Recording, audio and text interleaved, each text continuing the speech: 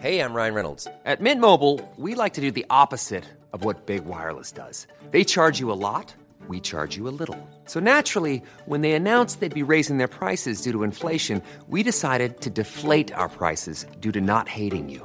That's right. We're cutting the price of Mint Unlimited from $30 a month to just $15 a month. Give it a try at mintmobile.com/switch. $45 up front for 3 months plus taxes and fees. Promo rate for new customers for limited time. Unlimited more than 40 gigabytes per month. Slows full terms at mintmobile.com. Connecting to the big show.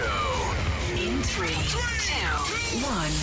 It's a shame that you're wanting to pub and then they're looking at you then being refused. You're nearly crying going out the doors, then. I think that it's inevitable. By 2031, PJ, we will have a cashless society. He was out of it, and he kept complimenting me. I didn't even feel safe in my own city. Join the conversation. Call 0818 96 96 96. Text or WhatsApp 083 396 96 96. Email opinion@96fm.ie. This is the Opinion Line with PJ Coogan. Cork's 96 It's Joe O'Shea sitting in for PJ this morning. We finally made it. It's Friday and it's a big, big weekend for Cork City, of course, because we have the Jazz on this weekend. It's the bank holiday weekend and the city is going to be celebrating, and hopefully you'll have a bit of a carnival this weekend, and hopefully, although the weather forecast is not great, it's kind of typically Jazz weekend. So we're going to have sunshine, we're going to have rain, we're going to have wind, we're going to have a bit of everything. But, you know, if you're heading out, do bring a raincoat because it's the Jazz weekend. So, of course, we're going to have a bit of rain. Now, very, very, very busy show for you this morning. Lots to cover, lots going on across Leaside this morning. But we're going to start with one of the most shocking events and one of the bloodiest events, a murder in recent years in Cork. And people will remember the death of a Polish man in Ballincollig in 2018, and a man who was basically, and it's terrible to say, but a man who was hacked to death with a machete. Liz Dunphy has been covering this story for the Examiner. Good morning, Liz.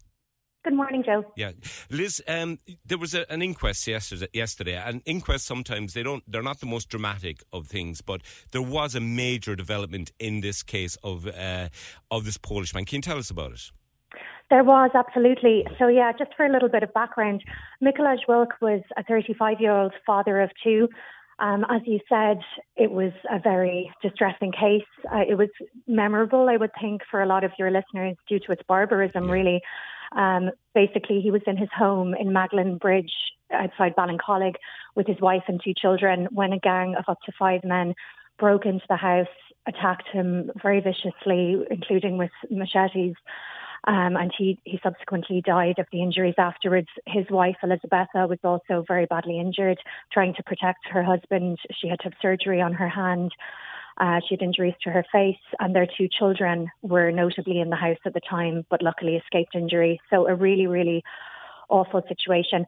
6 people were actually arrested up to 2019. They were from Latvia, Poland, Ireland, in connection with his death. But they were released without charge.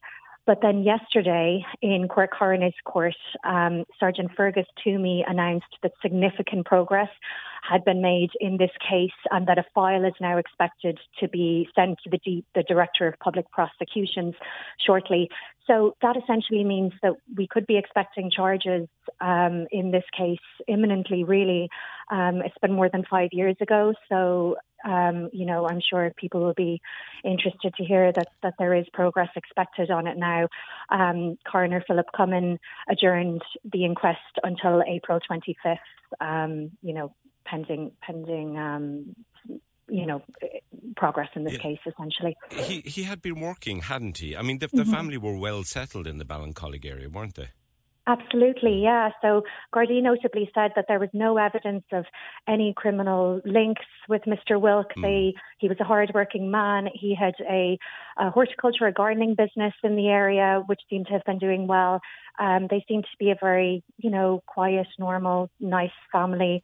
So it was really shocking. It was, because I remember the morning and when the news broke about this, and I think a lot of people in Cork almost did a double take because it just sounded so almost outlandishly terrible. I mean, it was a really horrific attack, wasn't it? I think that's a good description. Yeah, outlandishly terrible. I remember Gardaí saying at the time that they were even shocked that it was so unusual to see an attack like this in Ireland. Really, it was just so barbaric. And, taking place in front of a young family like that in their home in the early hours of the morning of June 10th, 2018, it's something, from a thriller, a horror movie or something. It's really appalling stuff. I know we have to be careful around the legal aspects of this, but is part of the problem that maybe the Gardaí were dealing with multiple jurisdictions and people from different parts of Europe, and that if people, for instance, leave Ireland and return back home, it's hard. You then have to talk to the police in various countries, and there's international warrants and things like that. Do we know if that was kind of complicating the investigation for Gardaí? It definitely sounded like a very difficult case in that regard. International police forces, so in police forces in Eastern Europe and Interpol and Europol were aiding Gardaí with the investigation, I understand. So, it sounds like a very wide-ranging, complex investigation. Yeah, because I know the Gardaí have become much more linked, so to speak, in recent years, and in some cases have had to, because we now have large kind of, populations from outside of Ireland. The Europol it's a much more linked system, but there still are formalities that people have to go through. There's also language difficulties, because we had another case during the week where translators had to get involved, and it is these cases. People might wonder, why is it taking 5 years? But there are hidden complexities to these kind of cases, aren't there? You're definitely right. There are absolutely hidden complexities, and it can be so hard to track people, when they are in other jurisdictions, as you mentioned. And, the people who were arrested and were released without charge, they weren't arrested on suspicion of murder. They were arrested on suspicion of facilitating and supporting an organised crime gang, which would suggest that Gardaí may believe that an international organised crime gang could be behind this. And it's a difficult thing to track down, as you said, really. Yeah, Liz, so we know there will be progress on this. We're expecting filed to the DPP. We're expecting progress in this in not in the long term, really. It will be relatively soon, from what we heard yesterday. Yeah, Sergeant Fergus Toomey definitely seemed to suggest that we could expect progress in the near future. So he said shortly. So we'll just have to keep our eyes and ears peeled for that. That will be a big case, of course, when it does happen, and I'm sure it's going to get extensive coverage. Liz Dunphy from the Irish Examiner, thanks very much for talking to us this morning. Thank you. Join the conversation. This is the Opinion Line. With Hidden Hearing, changing lives with the latest hearing health technology. They're all ears. Visit hiddenhearing.ie. Cork's 96 FM. The Big Drive Home with Izzy Showbizzy. On Cork's 96 FM. Join me weekdays from 4 p.m. for chances to bag yourself Oak Fire pizza vouchers for voice notes like this. Any chance you could play the Becky Hill song there, Disconnect me, because I'll be disconnecting myself now shortly. I'll keep you company no matter what you're up to. Come here, can you play some belters only? I just need a good song to get me in the mood going up the road to Dublin. And I'll be giving you more chances to escape your barking dog and kids with great prizes. For myself and my partner, who would love the tickets, would be fantastic, Izzy. Join me weekdays from 4 p.m. The Big Drive Home. With Clonakilty Food Company. Be prepared for any mealtime with Clonakilty's delicious sausages, rashes and puddings. Clonakilty, a family of great taste. Cork's 96 FM. 96 FM. Now, here's something that we need to be aware of this weekend, and actually all of the time, because there's been a few cases of this recently. Fake taxis operating in Cork, right? During the summer, there was a couple stopped by a couple of fake taxis stopped in West Cork by multi-agency checkpoints. These multi-agency checkpoints that we're seeing a lot of recently around on the roads around Cork. And last week, Cork City Road Policing Unit, Gardaí, stopped a car that was basically operating as a taxi. Now, this weekend, with so many people in town from outside of Cork as well for the Jazz Festival, how do you know that the taxi you're getting into is actually a fully licensed taxi? Because they pulled ones over in the past that have the roof, the roof lights, everything looks like a taxi, but it's not. We've got Bobby Lynch from the Cork Taxi Council on to talk to us. Good morning, Bobby. Good morning. Good morning, Joe. Yeah. Bobby, is this something that you guys have encountered yourselves? Have you seen people operating as basically, fake taxis in Cork City? We have, and this has gone on for years, but there's nothing been done about it. And this the Jazz weekend. It's a brilliant weekend for Cork, and we want people to go out and enjoy themselves and make sure they get home safe. Because this is a Jazz weekend that's going for years, and it's brilliant for the city and everyone else. But unfortunately, for the last few months, we do see a lot of cars going around. That's they have D on the roof, just D. Yeah. Now, you must have a C on the roof to operate in your county that you work in. Right. You can have a D up on the roof, but you must have a C as well. Right. When you say D on the roof, is that we're talking about vehicles with the taxi roof light on the top of them? With the roof light. Yeah. You see what's happening. You can't buy a taxi saloon plate anymore. Yeah. And fellas are trying to come into this industry. They're going to Dublin. They're renting a car, bringing it down to Cork or whatever, and operating without a C on the roof. You cannot go on the road unless you have a C. Yes. And everything matches up. But if you look at it, when the guards are out in the checkpoint, a lot of the guards don't know what to look for because they're not taught what to look for. If you see a taxi coming towards you, you can see, when you stop the car, you can see the insurance date, you can see the NCT date, you can see the tax date. But if you go to look at the license date on the taxi, that's the green sticker, you cannot see the date because it's so small. Yeah. Why? And our question is, why is that so small? Yeah. And if we look at the door cards on the door, the number of the taxi is in small writing as well. That should be enlarged. Yeah.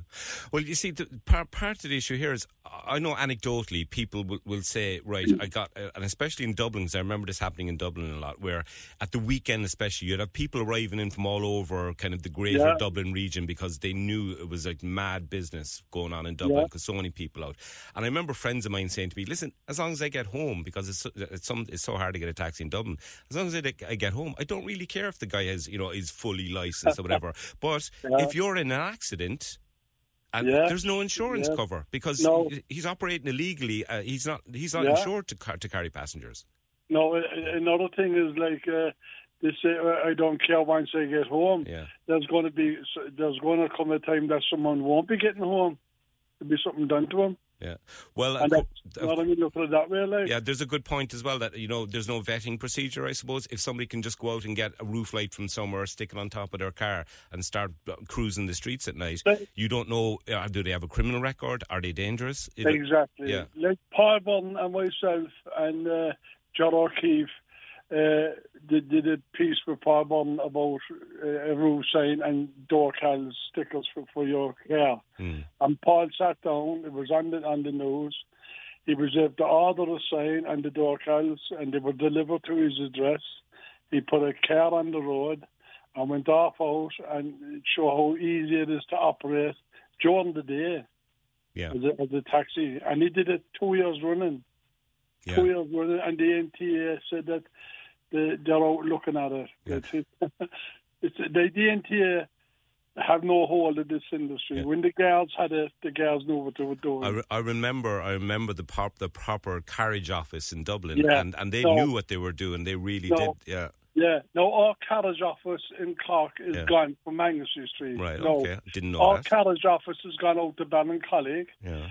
And if I or any of the other drivers want to see the PSV sales, we have to send an email in. Right. Long ago, we could walk in Anglesey Street and talk, and especially myself and Derek Harlan, we could walk into Anglesey Street and talk to the PSV sales, and that was in charge. Yeah.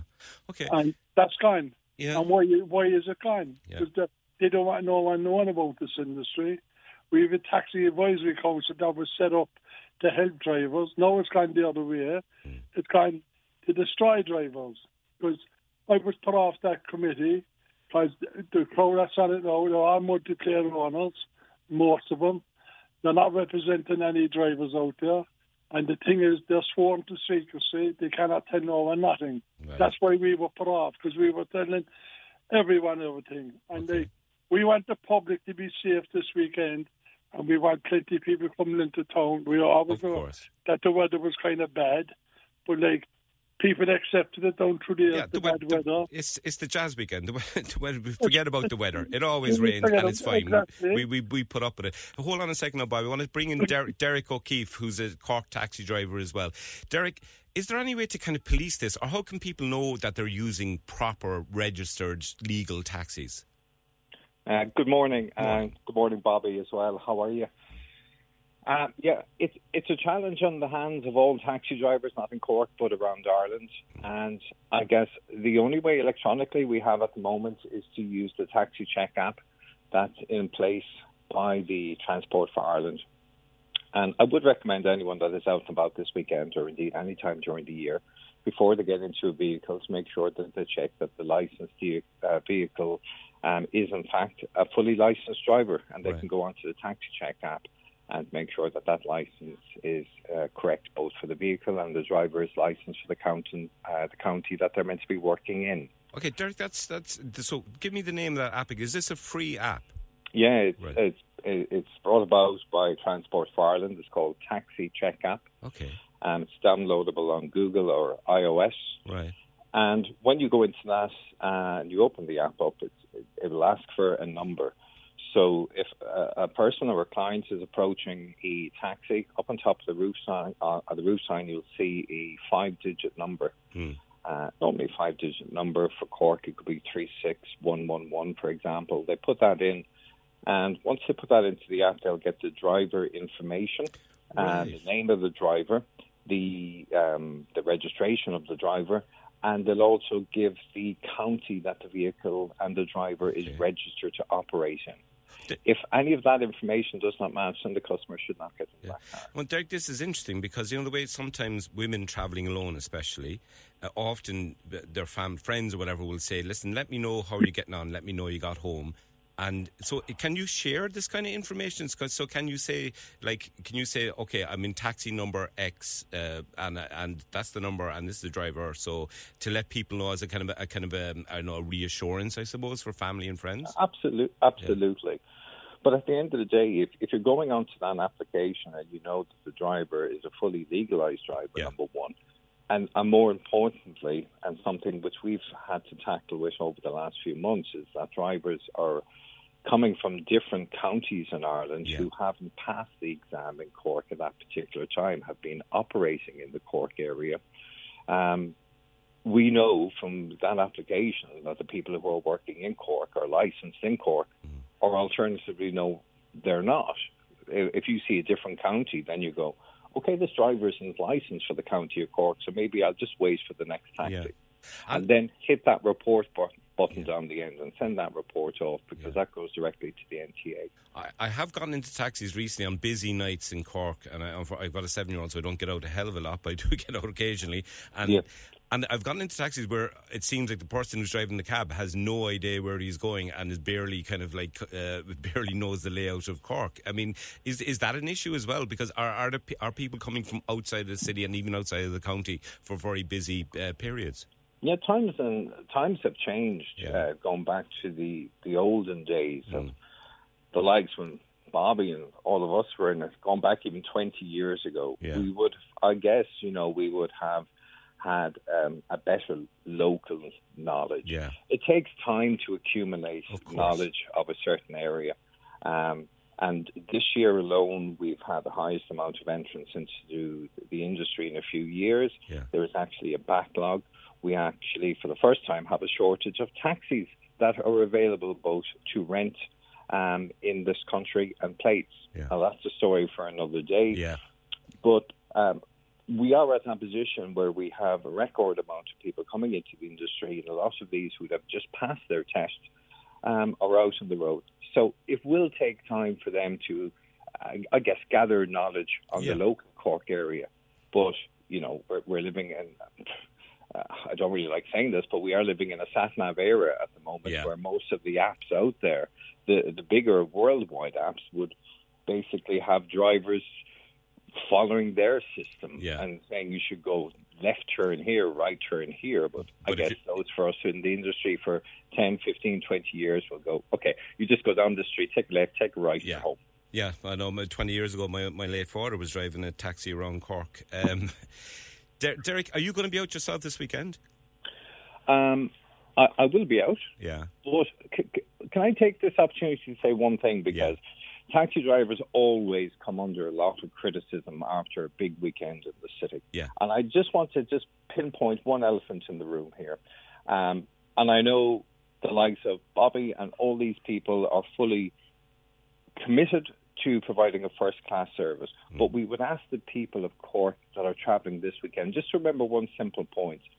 A lot of the people coming into the city this weekend will be doing so by bus or by train, which is fine. Coming in. But, but these services, because of whatever process and procedure, are pulling the plug around midnight. Yeah, it's crazy.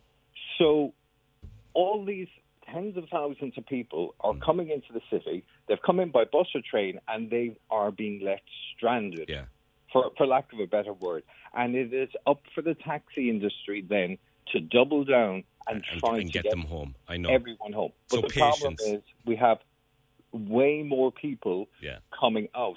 So it will take us time. Okay. And all I ask is for the people of Cork to have a little bit of patience. I'm addressing this right now so people won't be wondering after the weekend. We will get you home.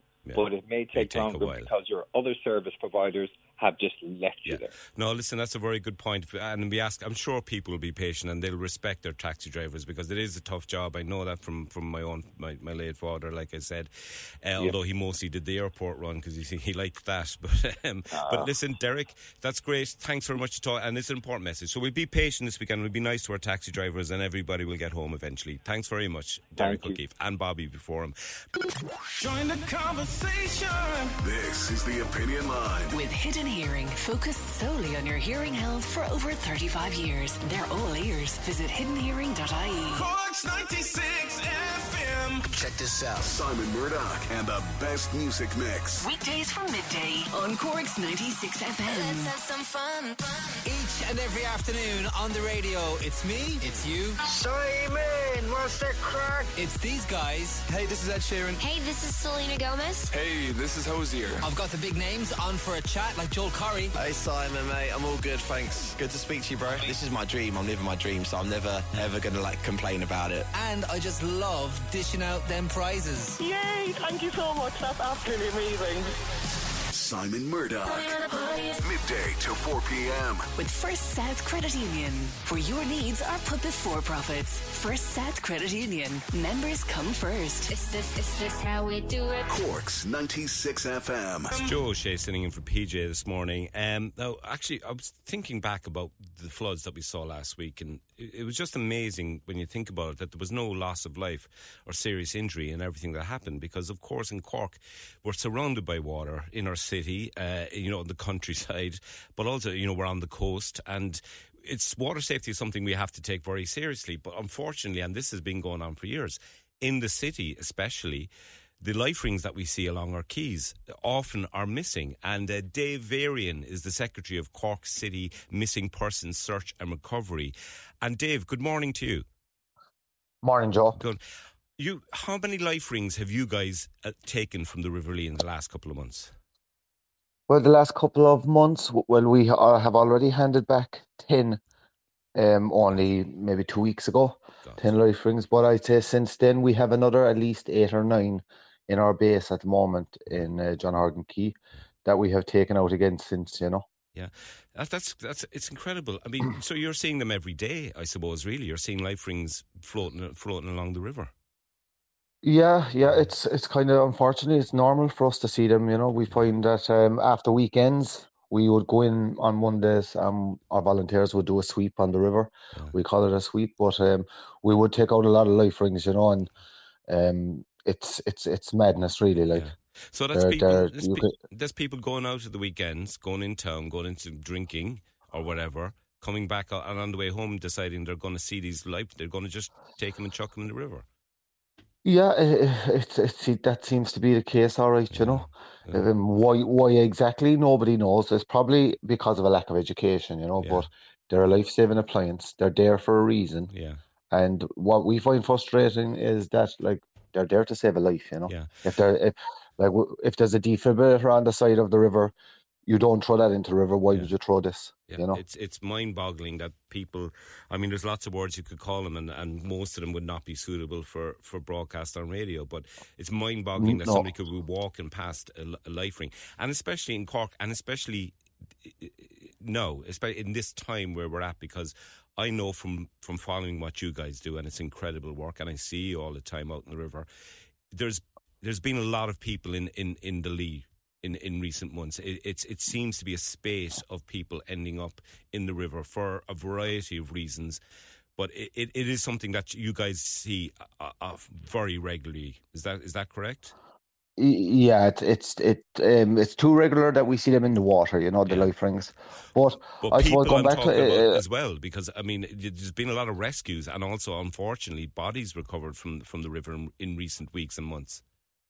Well, I suppose there have been, for whatever reason, people have ended up in the water. Yeah, you know, Cork City Fire Brigade do a fantastic job. Yeah, you know, their response time, but unfortunately there is, and I suppose when we see the life rings going down the river that are being just vandalised and thrown in, it always makes us think, you know, sometimes somebody's going to need one of them and it's not going to be there. Yeah. That's the danger, you know. Yeah, because I mean, now in fairness, sorry, but imagine like you see somebody in the river and you go, oh right, and you run to the nearest stand where you see those rings and they're all, we'll be past them every day. Ring, yeah. You run to that and then it's gone. There's nothing there, and you're looking at somebody in the river.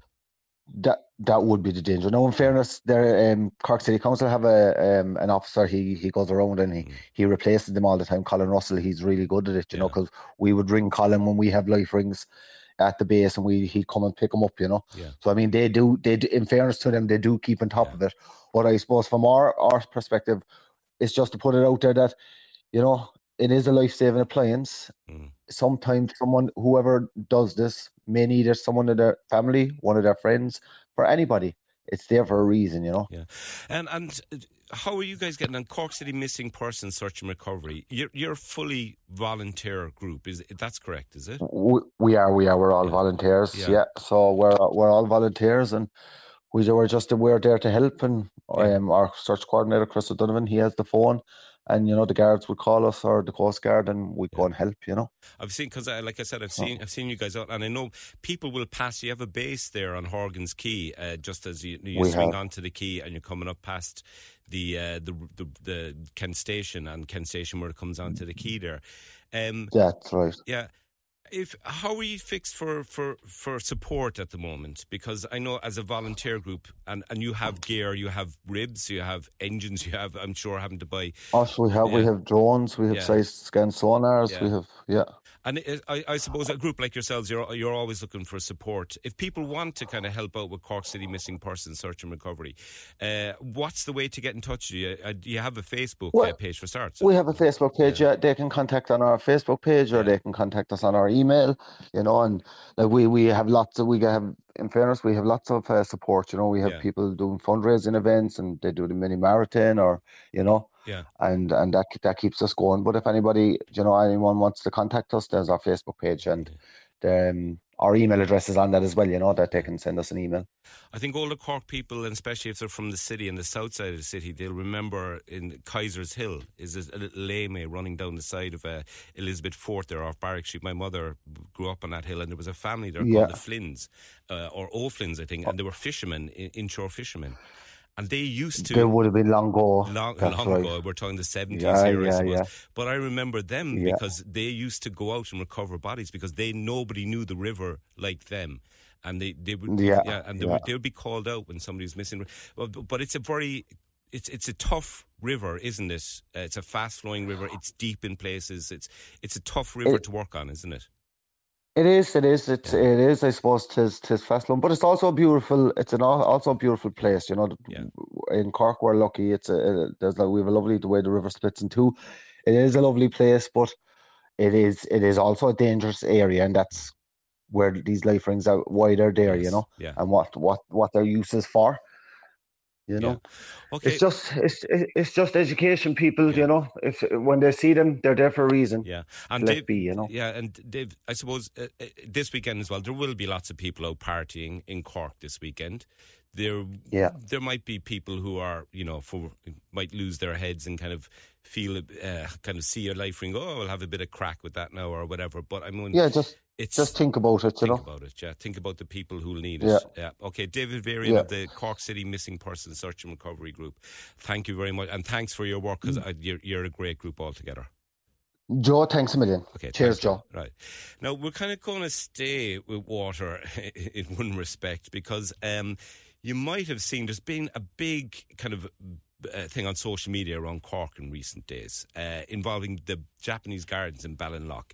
And we have a local Labour rep, Peter Horgan, on the line. Peter, good morning. Morning, Joe. How are you? Good. How are you doing this morning? Not too bad. I'm down in the Japanese gardens talking to you. Oh, you're down there at the moment, yeah? I'm down there at the moment, yeah. Yeah, because people might have seen there was a big problem there. Tell us about what the problem was with the storage there.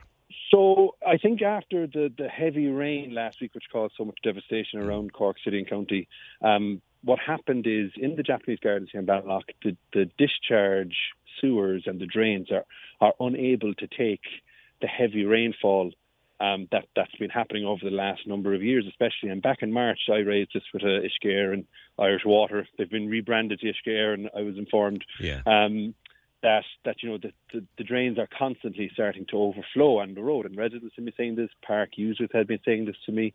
And I was told back in March that there would be a program done this year to install a diversion foul sewer to take the pressure off the drains in around the Japanese garden. And that would also help people on Ireland Road, so that properties wouldn't get hit with spot flooding from heavy rainfall. Now, after the rainfall last week, no properties got hit, but what happened is that the sewer in the middle of the gardens burst up. Yeah. And it's a foul sewer, and I want to choose my words carefully, Joe. Yes. It's not very nice. No. Discharge that's coming out. Yeah. Now, the issue was raised with me with a resident start of the week, and I came down and had a look at it, and I raised it with Ishcare and yesterday morning and with City Hall, and Ishcare were the body tasked with clearing it. Now, they've been down since yesterday. The manhole cover was up, which was a trip hazard in itself. Yeah. The manhole cover has been secured, and the drain, I'm told, has been cleared. The problem is it's the discharge still remains on the path and in the grass, and I know of at least 2 dogs that have gotten quite ill from it with vomiting. I've been down here this morning now since about 9:20, and I've met a lot of dog walkers, and I'm just encouraging them to keep to a different side of the park. But it's also a park that's used for school children to go to and from St. Anthony's and other schools in the area. And we're coming into a bank holiday. I know. Where if the weather gets better, people are going to get out and want to use parks like this. Yeah. And I've been on to City Hall to ask for a disinfectant-style program to be brought down here, just to kind of bring some sort of peace of mind. Because I'm down here, I'm waiting on formal response from Ishcare and City Hall on what exactly was done. There's still a smell, so the stuff is still here, and we need to kind of make sure, from a public health perspective, that our parks are clean. Yeah, well, thanks for being careful with your language, because there may be some late risers who are still eating their breakfast, and we don't want to ruin that. But I saw the photographs, and you're talking, there's stuff, let's say, all over the grass, on the paths. There's white paper, kind of white paper all over the path. It's not nice. And I suppose what we saw was almost like the pressure backing up and literally blowing the manhole or the sewer cover off, didn't it? Yeah. No, the path has been cleared. The path itself has been cleared of the debris that came from the sewer, and there is one bolt on the manhole cover now. Why one? I'm not quite sure. Because I think I'm just looking at it then. I think there's about seven holes where there could have been 7 bolts put in, where only one was put in. So I suppose what we need to see now is we need to see that program of a diversion sewer kind of fast track. So I'm meant to be on the 2023 program. We're coming into November. It's hard. We want to make sure that these programs are kind of completed. Yeah, if you're looking at the long range forecast this morning, there's a chance that Cork's going to get walloped by another storm next week as well. That's the problem. Yeah. So my fear is that it's going to back up again with the heavy rainfall. It'll have another impact on the park, and it could then have an impact on properties in Ardfallon Road, which, I was speaking with one person a few months ago who was purchasing the home, for the first time, a new first-time buyer, and he didn't realise that the drain was going to back up, and he was told by a neighbour, "Oh yeah, you'll get flooded in your front garden." Yeah. That's not good enough in this day and age. For a highly populated area like this, and we need to ensure that we have the money is there, the budget, it's on the budget line, it's on a programme. Let's get it done. We need a fast decision-making process.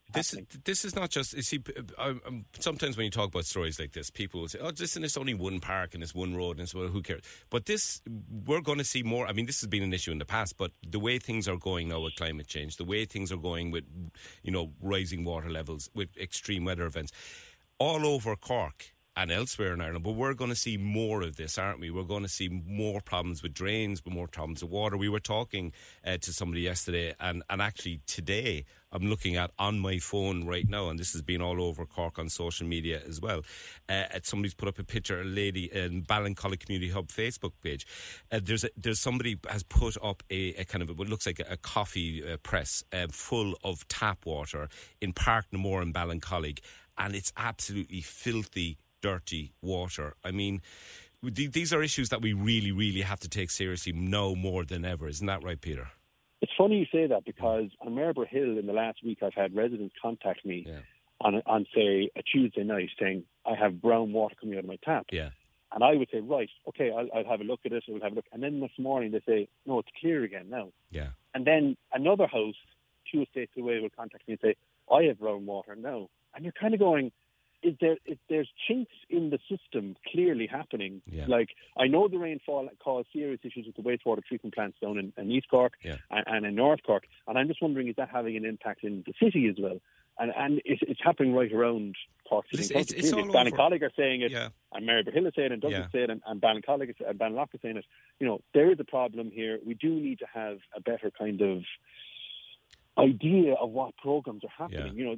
It's all well and good to say that something's on a program or works, but if it doesn't happen in a year, what happens at budget line? Is that program then going to be fast-tracked into 2024? What's happening? I think part of the problem and there's a lack of information, there's a lack of communication coming out on the whole system about what needs to happen. I mean, there is, some of the engineers in Cork City Council for years have been talking about, don't flush wet wipes, and you shouldn't flush wet wipes. Yeah. You can see the wet wipes coming out of the drains. So that's a very simple communication campaign, but that's not going to address the infrastructural issues that are there in our drainage system in Cork. There is significant old pipes that need to be replaced, and we need to know where they are. We need to have a blueprint of where these are going to be replaced as an urgent matter, because if you don't have water, a huge thing, especially. Well, I think Peter's after dropping out there. And Peter, I think Peter's gone, actually, but that's fine. I think he got his message across, and I think it's a very important message. It's not just Ballinlough and the Japanese gardens. And, it is horrible to see raw sewage pouring across, but it's all over the city, and it's our water as well. So we really, really have to start taking that more seriously, and Irish Water need to maybe communicate better and tell us more about what was going on. We'll take a few comments, because there's been loads of people getting in touch. The taxis thing, the taxi app, a lot of people are asking, what's the name of that taxi app? So the name of the taxi app is the TFI, Transport for Ireland Driver Check app, and it's available on iOS and Android. That's Anne-Marie was asking about that. So that's really worth, especially, it's worth downloading, because it'll tell you everything you need to know about the taxis you're getting. Another comment, Joe, this taxi setup is a nightmare. The regular Cork taxi drivers are being driven out of the industry in their droves. Ranks are closing down, and a personal touch will soon be gone unless we try and protect our local taxi drivers. They're such an important part of Cork history and culture, and you're right, Emma, they are, and they know the city, and they'll always get you home, and they'll know where you're talking about as well.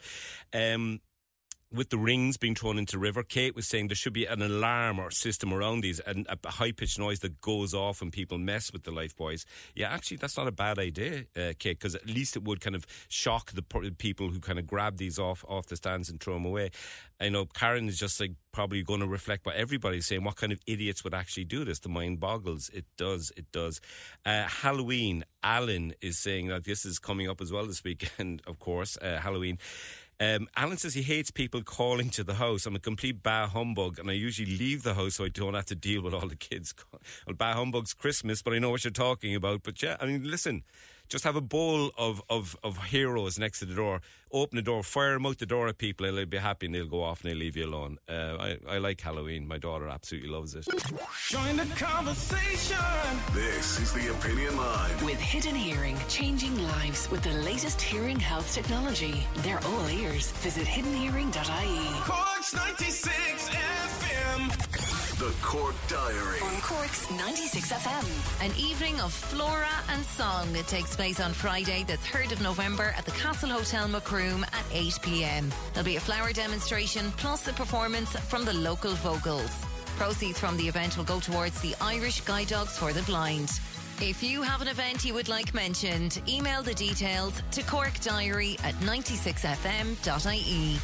The Cork Diary. On Cork's 96 FM. Now, one of the issues, and we just talked about it there before the news, and it's come up all this week, and it's one that's really kind of getting Cork talking, is the amount of problems that people are having all over the city with water, with really, really bad tap water coming out brown, and it's been going on for months and months and months.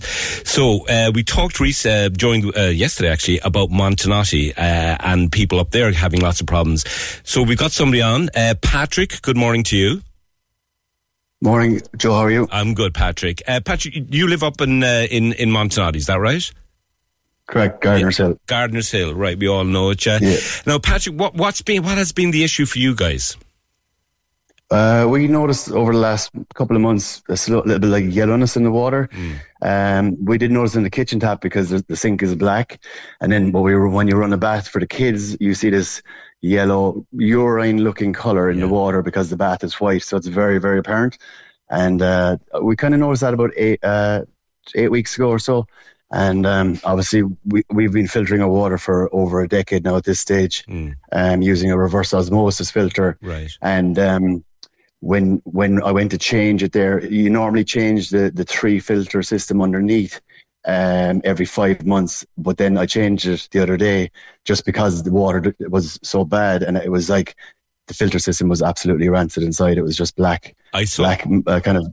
Yeah, I saw the picture online, and I think a lot of people did because it kind of went viral because it looked like somebody was changing the oil on a 40-year-old Massey Ferguson tractor. It's a fine. Yeah, yeah. It was kind of greasy, slimy kind of mud, consistency. You know what I mean? Yeah. So that was the finer of the 3 filter systems underneath, and then there's 2 other systems that filtered further as well. But it's quite worrying. I think the biggest issue there is like that there was no notification of any of this thing going on to any of the residents, and it's all fine for us because we were quite aware of it. Yeah. But when it comes to other people who are just drinking it, ingesting it into food every day, and it's crazy stuff. Well, Patrick, that's the thing, because you guys were smart enough and also proactive enough to get a reverse osmosis filter. They're not cheap. I think they're around €400 for the kind of the ones with couple of quid, yeah. But a very good investment. Oh yeah. You want to be a little bit DIY proficient now. Yes. I'm not the best at it, and I would put the sweat out through me to refit it again. But it's well worth it, and get someone in to do it, and you have your own filtered water every day. Yeah. When you're leaving the house, and it makes a massive difference. And basically, it's 3 filters, isn't it? And it's sort of the water. There's 3 underneath, and then there's 2 others. There's 5 altogether. God, 5 altogether. Yeah, you're not taking any chances. No. But like again, it's the water. If you pour a tap water into a cup and leave it overnight by your bedside, when that's not filtered, you'll see kind of a little like a film on the surface, and then or it might smell of chlorine, fluoride.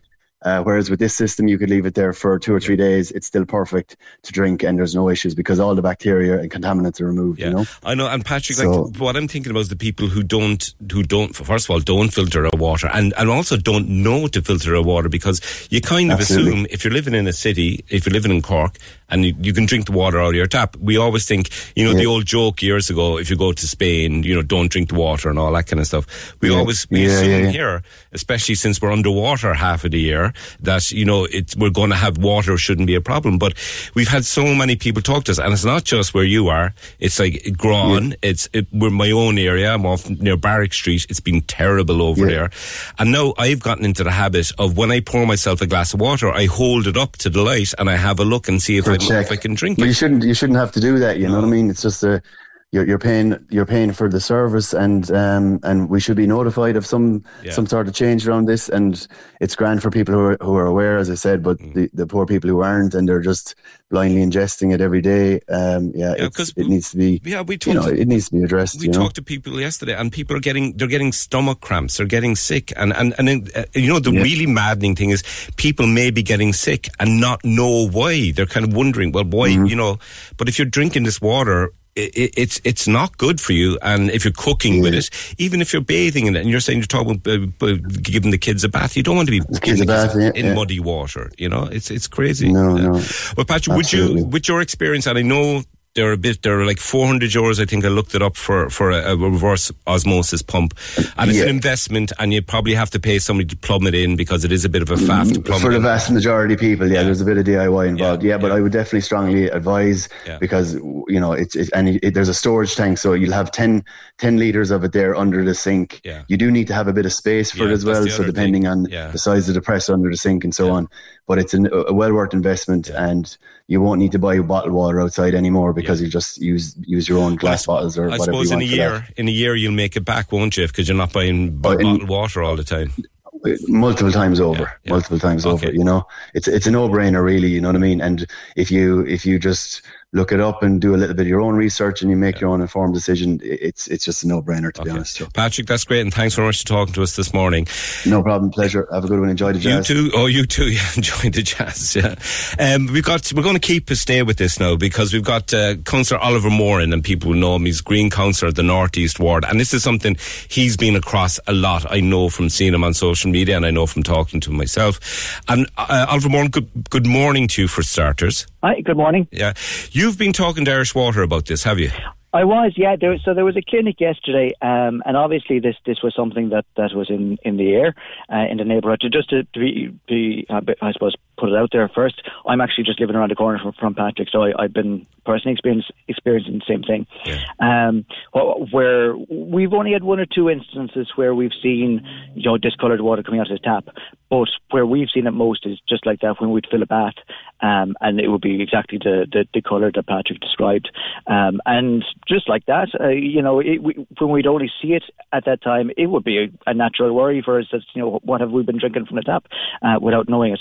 So there was a clinic yesterday with Irish Water. Now, I had a couple of issues, and I'm not here to make apologies for Irish Water by any means, but I'm happy to relay what they said to me, because to their credit, at least yesterday in that meeting, they were able to explain to me in relatively clear terms what the issue is, where it comes from, how they address it, and that kind of thing.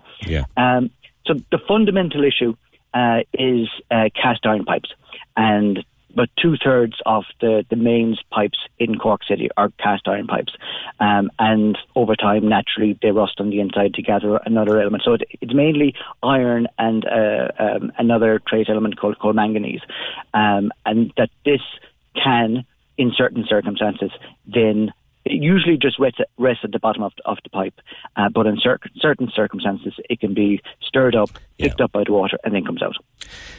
Yeah, listen, there are issues. We have a largely a Victorian water system in the city, and we have, in some ways, a lot of our infrastructure is Victorian, and they built well and they built to last. But that's, it's 100 years or more old. Did you get a sense of urgency from Irish Water at all about this?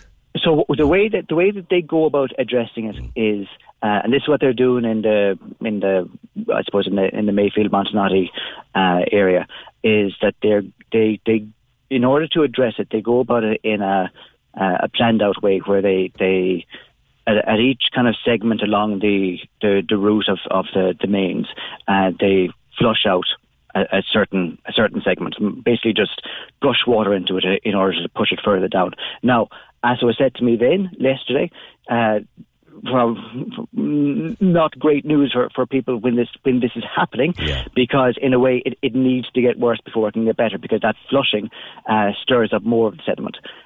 So during the period that it's being flushed, this issue of it being discoloured can actually get worse.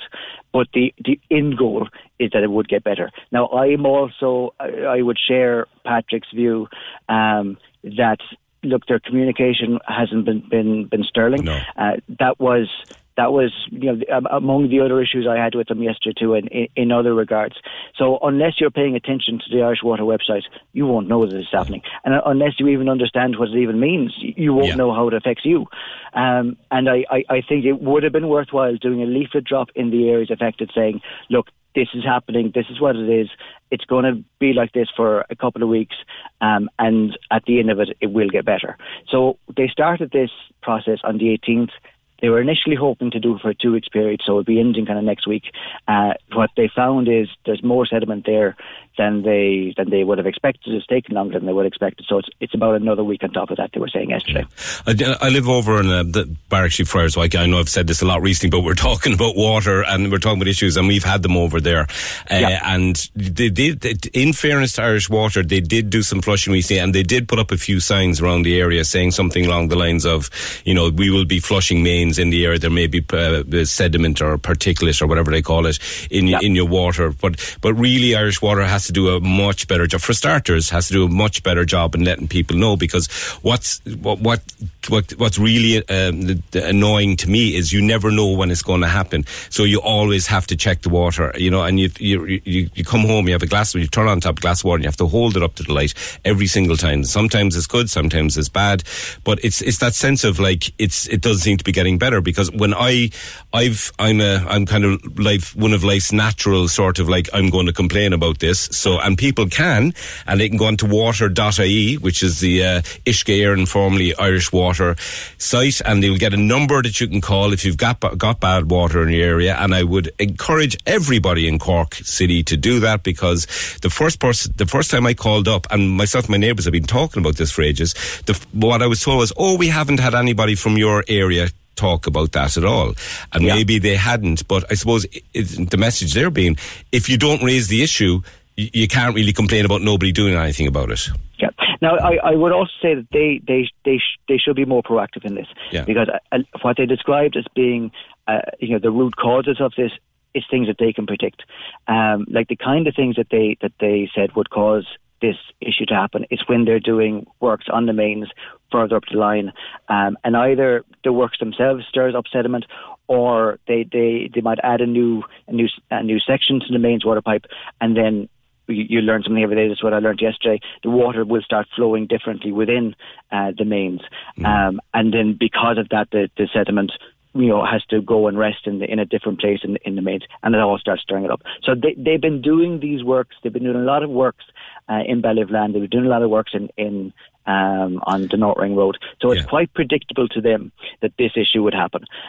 So I think that their proactive communication and not waiting for people to get in touch should really have been there to begin with. But Oliver, like we hear from Patrick there, who's installed a reverse osmosis pump, which is a fairly high-tech bit of kit, and it's going to guarantee you great water, but that's €400 at least, and then pay somebody to plumb it in for you. And you also need the space to have it as well. Like if you're a pensioner, for instance, you're not going to be, you don't have €500 to spend on a reverse osmosis pump and be changing the filters all the time. Do we have any idea when is this going to end? When are we going to be in a situation where it's not going to be a constant issue from Ballincollig to Gurranabraher to Mayfield to Friars Walk to all over the city?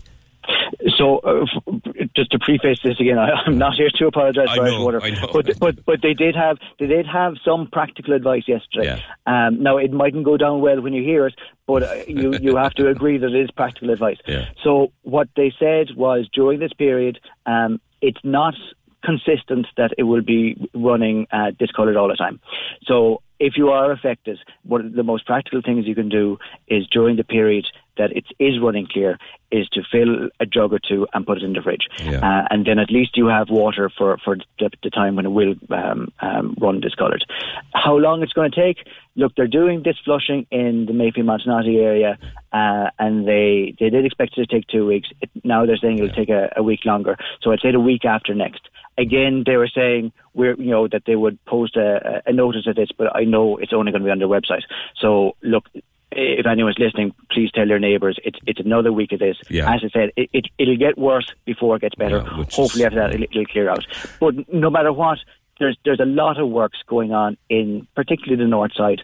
It's for good reasons. It's improving the network. It's putting more capacity in there so that there could be housing development in the Ballyvillan area in particular. Which we need desperately. Which we need, but this is going to happen. And I asked them, look, what about replacing the cast iron pipes?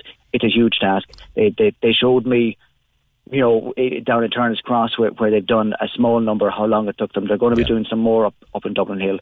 I think this is just a nature of the Cork network. And really, it's something that Irish Water just need to communicate with people more about, and maybe it's something we have to take from in the meantime, I mean, we're not living in the middle of the Sahara Desert, but unfortunately we're just going to have to be careful. If you're in the parts of the city that have problems with this, and it seems to be a lot of parts, we're just going to have to be careful, and be careful with your water. Check it before you drink it, because people are getting sick and it is an issue. Green Councillor Oliver Moran, thanks very much for talking to us this morning, and for relaying that information from Irish Water. It's Joe O'Shea sitting in for PJ. Now, before the news, we were talking about this shocking, and it goes on and it never seems to end, but the fact that people are still throwing lifebuoys from our quays into the river, vandalising a vital piece of life-saving equipment. Frank, good morning to you. Morning, Joe. How are things? Good. What did you want to say about this, Frank? Well, I mean, this has been going on now for a long, long time, and not just the life rings.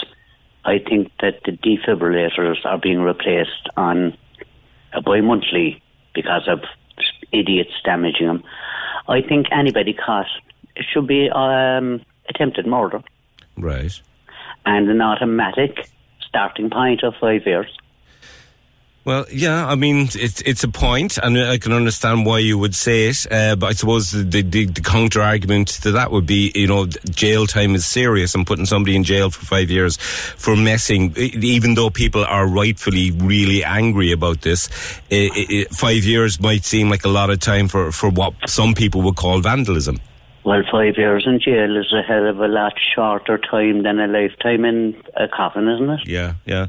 Well, I mean, I'll be quite honest, Joe, and no, I don't know, and I don't want to be pointing the finger at any particular group, but I'd say if they delved into the figures, I'd say you'll probably see a lot more on Tuesday and Thursday nights, and on certain weeks of the year, the same times that wheelie bins are being kicked all over the place.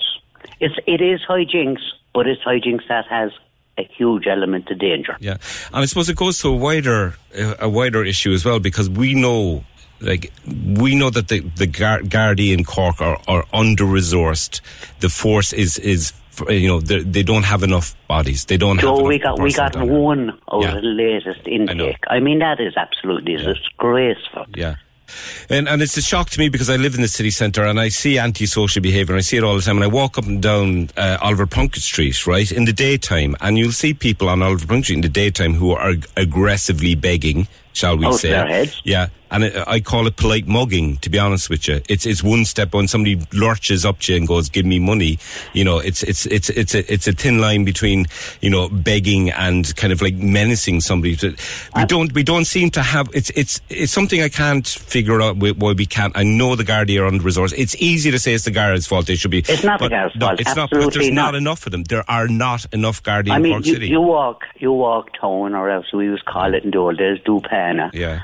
And you'll be hard pressed to see two. Yeah. And that would be on a good day. I mean, Oliver Plunkett Street has, and I think you're right, it's kind of becoming a no-go area, day or night. I wouldn't say no-go, because it's not far off it. Yeah, but here's the thing about Oliver Plunkett Street, and I walk around the corner from it, right? There's great new developments going on Oliver Plunkett, and the bookstore there on the corner is Liam Russell's. Yeah, Liam Russell's is getting a huge, big development, and I love seeing investment going in there. But people say it to me. What's it going to be? Takeaway, fast food? No, it's going to be it's going to be a health food shop. It's going to be a health food shop run by a Cork business, a Cork family business, as far as I know, which is great to see as well. Well, that's good. Yeah. But what people say to me, I was in town on Saturday and with my kids and whatever, and it just felt, it didn't feel dangerous, but it felt unpleasant, because there are people around on the streets all of the time who, have problems, obviously, in their lives, addiction problems, mental health problems, but it just feels sometimes that there isn't a control, so to speak, there. There's no control, but there's also no help. Yeah. Yeah. It's a mixture of both. Yeah. But I mean, getting back to the life rings, I thought it was a brilliant idea that was mentioned there about putting some sort of an alarm on it. It might frighten it. I tell you what else. Yeah, it might frighten. You know what else we could do? Cameras are very, very cheap these days. Put a little pencil camera above it and get a picture of somebody taking it and put that picture on social media. Because GDPR. Yeah, well, I have a feeling it's people who you wouldn't normally associate with antisocial behaviour, but are just getting drunk and are just acting like complete morons, to be honest with you. Era back in the 80s, for us it was kind of taken, the traffic cones. Yeah. I'd say there was houses all over Cork had traffic cones. I didn't know what they had them for. Yeah, right? Taking a traffic cone is going to, as you know, it's not going to put somebody's life in danger. Exactly. Okay. That's what the difference is. Okay. Frank, listen, good to talk to you and thanks for calling. You too, Joe. Take care. Thank you. In the meantime, we're going to talk about, actually, this is something that I spotted in the news this morning, and I think this is going to be of interest to a lot of people. We hear about influencers all the time, right? Social media influencers and all that kind of stuff. Well, the Consumer Protection Commission of Ireland and the Advertising Standards Authority of Ireland are actually going to come in with new regulations on social media influencers, and are going to force them to be transparent about their advertising. And I think this is something that's been kind of like needed for quite a while, because a lot of the stuff now you see on social media is so-called influencers who are pushing products that are, in advertising, and they make little videos, put them on Instagram, put them on Twitter, put them on social media and say, I just tried this and it's magnificent and it's wonderful and I tried that and it's great. And here's the thing, they're not showing they're not really making it very clear that they're advertising products, and they're being paid to advertise products. So you have to be careful when you see something like that on social media. So it's good to see that the Advertising Standards Authority of Ireland are finally getting to grips with this. Join the conversation. This is the Opinion Line. With Hidden Hearing, changing lives with the latest hearing health technology. They're all ears. Visit hiddenhearing.ie. Cork's 96 FM. Oldies and Irish on Cork's 96 FM is the Big Sunday Show on your radio. Big show radio. Turn it up and take it easy with the best music mix for your Sunday morning. Welcome along to the programme. Lovely to be with you on a Sunday morning. Oldies and Irish with Derry O'Callaghan. Sundays, 10 a.m. to 2 p.m. With Cork Simon. Anne wants to give everyone the home that Cork gave her. She's leaving a gift in her will to Cork Simon. Find out more at corksimon.ie. Cork's 96 FM. Hours to Protect, brought to you by Cork's 96 FM, the IBI, and funded by Comisiún na Mán with the television licence fee. Check out hourstoprotect.ie for more info. This week on Hours to Protect, we learned some tricks and treats for an eco-friendly Halloween. When we think about Halloween, ethical and sustainable practice doesn't exactly spring to mind, but the amount of waste that a single holiday can generate is frightening. Environmental group Hub conducted a study into Halloween waste, and they found that 83% of Halloween costumes use non-recyclable oil-based plastics, which meant they were destined to end up in landfill. San is the Senior Digital Marketing and Communications Manager with Planet, an Irish event marketing agency. I think the best thing to start off with is the costume swap. We do tend to go over and beyond to get the perfect costume, but I think the most sustainable way is to check with friends and swap the costume so you have the fresh look for the year and so forth. But also the DIY costumes can be very funky, and it also sets you apart, and it can be more sustainable with the materials that you use. Given, with all the things that's happening in the world, we need to be eco-conscious with the costumes. A DIY costume doesn't have to mean that you have to be good at sewing, does it? Exactly. Yes, exactly. It can be. See, that's the best part of Halloween. It can be quirky, so it doesn't have to be perfection in terms of your sewing skills or getting the right fit and so forth. So you can be creative about it and use the recyclable materials to make it something fun and exciting.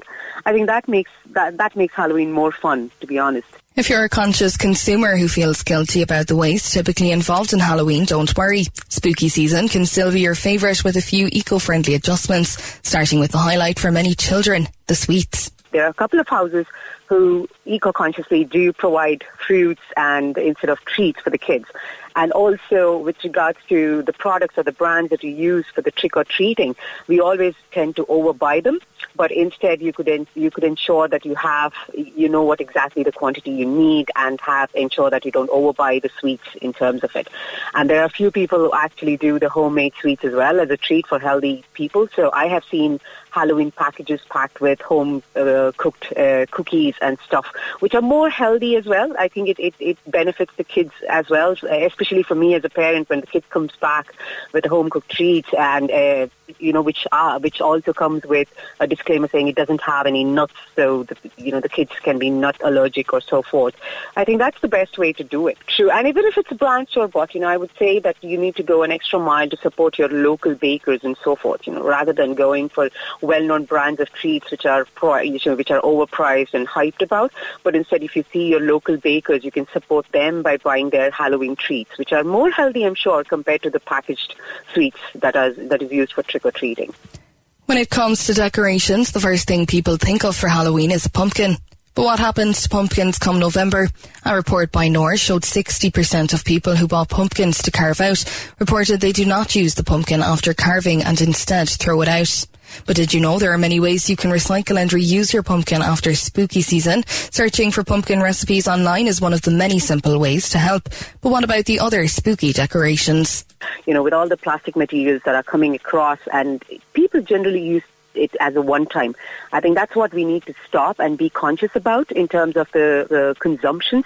So definitely one is to use a sustainably sourced materials for the Halloween decorations and avoid all the plastic that is going to end up in the waste bin.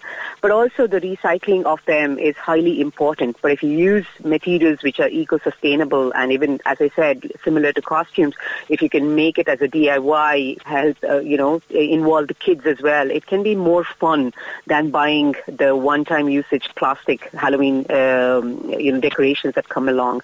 And that includes even the pumpkin. So tie it along with your local pumpkin, local farm market. So you can use those pumpkins. And more important is post-Halloween, ensure that the waste disposal is packaged in terms of, okay, this is the green, it goes into the green bin, it is something as a food consumable that is considered as a food waste. So these are the few tips that is definitely going to help you make a Halloween a sustainable celebration. So how can you throw an eco-friendly Halloween party? The moment you say party, it's always about over-planning for the people. And then in terms of the sweets or be it in terms of the decorations, I think it all comes together to make a party a very successful one. Especially when we work at Planet, I think we also look at our partners who are sustainable. So even if you're working with third parties for your catering or be it in terms of your party decorations, I would say go to an extent to find out if they are sustainable enough. Like, for example, we use all our vendors who ensure that even the decorations of the lights are LED or solar, importantly, if you're using it for a larger venue, because it just makes it more sustainable and eco-friendly compared to the regular decorations that you've been using in the previous run. And also in terms of the vehicles, the vendors that we use, they always use electric vehicles, so you know that you're contributing to you're curbing the carbonization as well. So ensuring you have the right partners to throw a party is also equally important, and it's not the miniatures of the tips that we just discussed. To learn more about an eco-friendly Halloween, visit planet.ie or visit the show notes of this episode. Hours to Protect, brought to you by Cork's 96 FM, the IBI, and funded by Commission Naman with the television licence fee. Check out hourstoprotect.ie for more info. Hey, I'm Ryan Reynolds. At Mint Mobile, we like to do the opposite of what Big Wireless does. They charge you a lot, we charge you a little. So naturally, when they announced they'd be raising their prices due to inflation, we decided to deflate our prices due to not hating you. That's right. We're cutting the price of Mint Unlimited from $30 a month to just $15 a month. Give it a try at mintmobile.com/switch. $45 up front for 3 months plus taxes and fees. Promo rate for new customers for limited time. Unlimited more than 40 gigabytes per month slows. Full terms at mintmobile.com. Okay, it's Joe Shea here. Now, before the break there, we queued this up, but we're going to talk to a man now who's going to tell us about our seas and our coast, and he's somebody who has a kind of a unique perspective on this. So, good morning, Ken O'Sullivan. Hi, Joe. How are you? I'm good. How are you doing this morning? Great, great. Good. Now, Ken, you have the kind of job that a lot of people would consider to be a dream job. Can you tell us what is it that you do? Well, as I always say, it's way better than having a real job, Joe. But I'm an underwater cameraman and documentary filmmaker. So I explore the underwater world almost exclusively around Ireland, where I come from, and try to tell stories from there. So anything from small creatures in the shore to sharks, dolphins, whales, and I suppose most exclusively on the Atlantic coast, so from Donegal, Clare, Cork, Kerry, around to Waterford, Wexford. Yeah. And you're based in Lahinch, yeah? That's right, yeah. Right. And are you from there originally? From Clare originally, lived in Lahinch for 20 years, but my father's side of the family came from a place called Phoenix Island, which is a small island on the north side of Tralee Bay in County Kerry, so very strong connections to there. Yeah. So, Ken, one of the things that's interesting to me is people often, how do you get started in something like that? I mean, do you kind of wake up one morning when you're like 14 years of age and go, do you know what, I'm going to be an underwater cameraman? How do you fall into it? How do you get started in that business? Well, it's a real conversation killer. If you meet fellas you were in school with, they say, what are you doing these days? They say, I'm an accountant or a plumber. And what about yourself? I say, I'm an underwater cameraman. And they go, jeez, is that a real job? My ancestry, as I said, was my people were small farmers and fishermen at Phoenix Island, and I spent my summers there with my father, kind of fishing the old school methods and just getting a real love of the shore and the coast and the seasons. And when I learned to dive many years later in Australia, it was just a kind of profound experience for me, because I was the first of my family that kind of dropped between that membrane of air down into the sea, and the sea sustained our family for generations. It brought us through the famine. And I just saw this beautiful underwater world. It's three-dimensional world. It's like flying. And I pretty much straight away thought, you know what, I really want to film this and make a documentary, and said to myself, sure, that can't be too hard. Right. But, so you're a natural history documentary filmmaker, and people, there's a huge interest in this these days, because one of the very great things about for instance, the series being made in the BBC, but also by the likes of RTÉ as well, is that they've kind of lifted the veil on how these shows are made, or how this footage is got, and I find that fascinating, especially at the end of the David Attenborough type shows, where they go, no, we'll have a little segment where the cameraman who got this amazing footage will show you how he did it. And it's a very involved process, but how difficult is it to do for you to do something that's difficult in the first place, which is, make documentary or shoot documentary footage, and then do it underwater? How involved is it? Look, it's pretty tough, obviously I'd seize around. Look, every underwater cameraman I know, the first thing they do is they go south to the tropics, the subtropics, because you have lovely clear water and light and colourful creatures. In Ireland, we don't have that. We have that some of the time, but we have a very unique aesthetic, and anybody who's ever put on a mask or goggles, it's green water, but it's full of life, and it's very difficult. We're waiting for weather continually and watching charts all the time.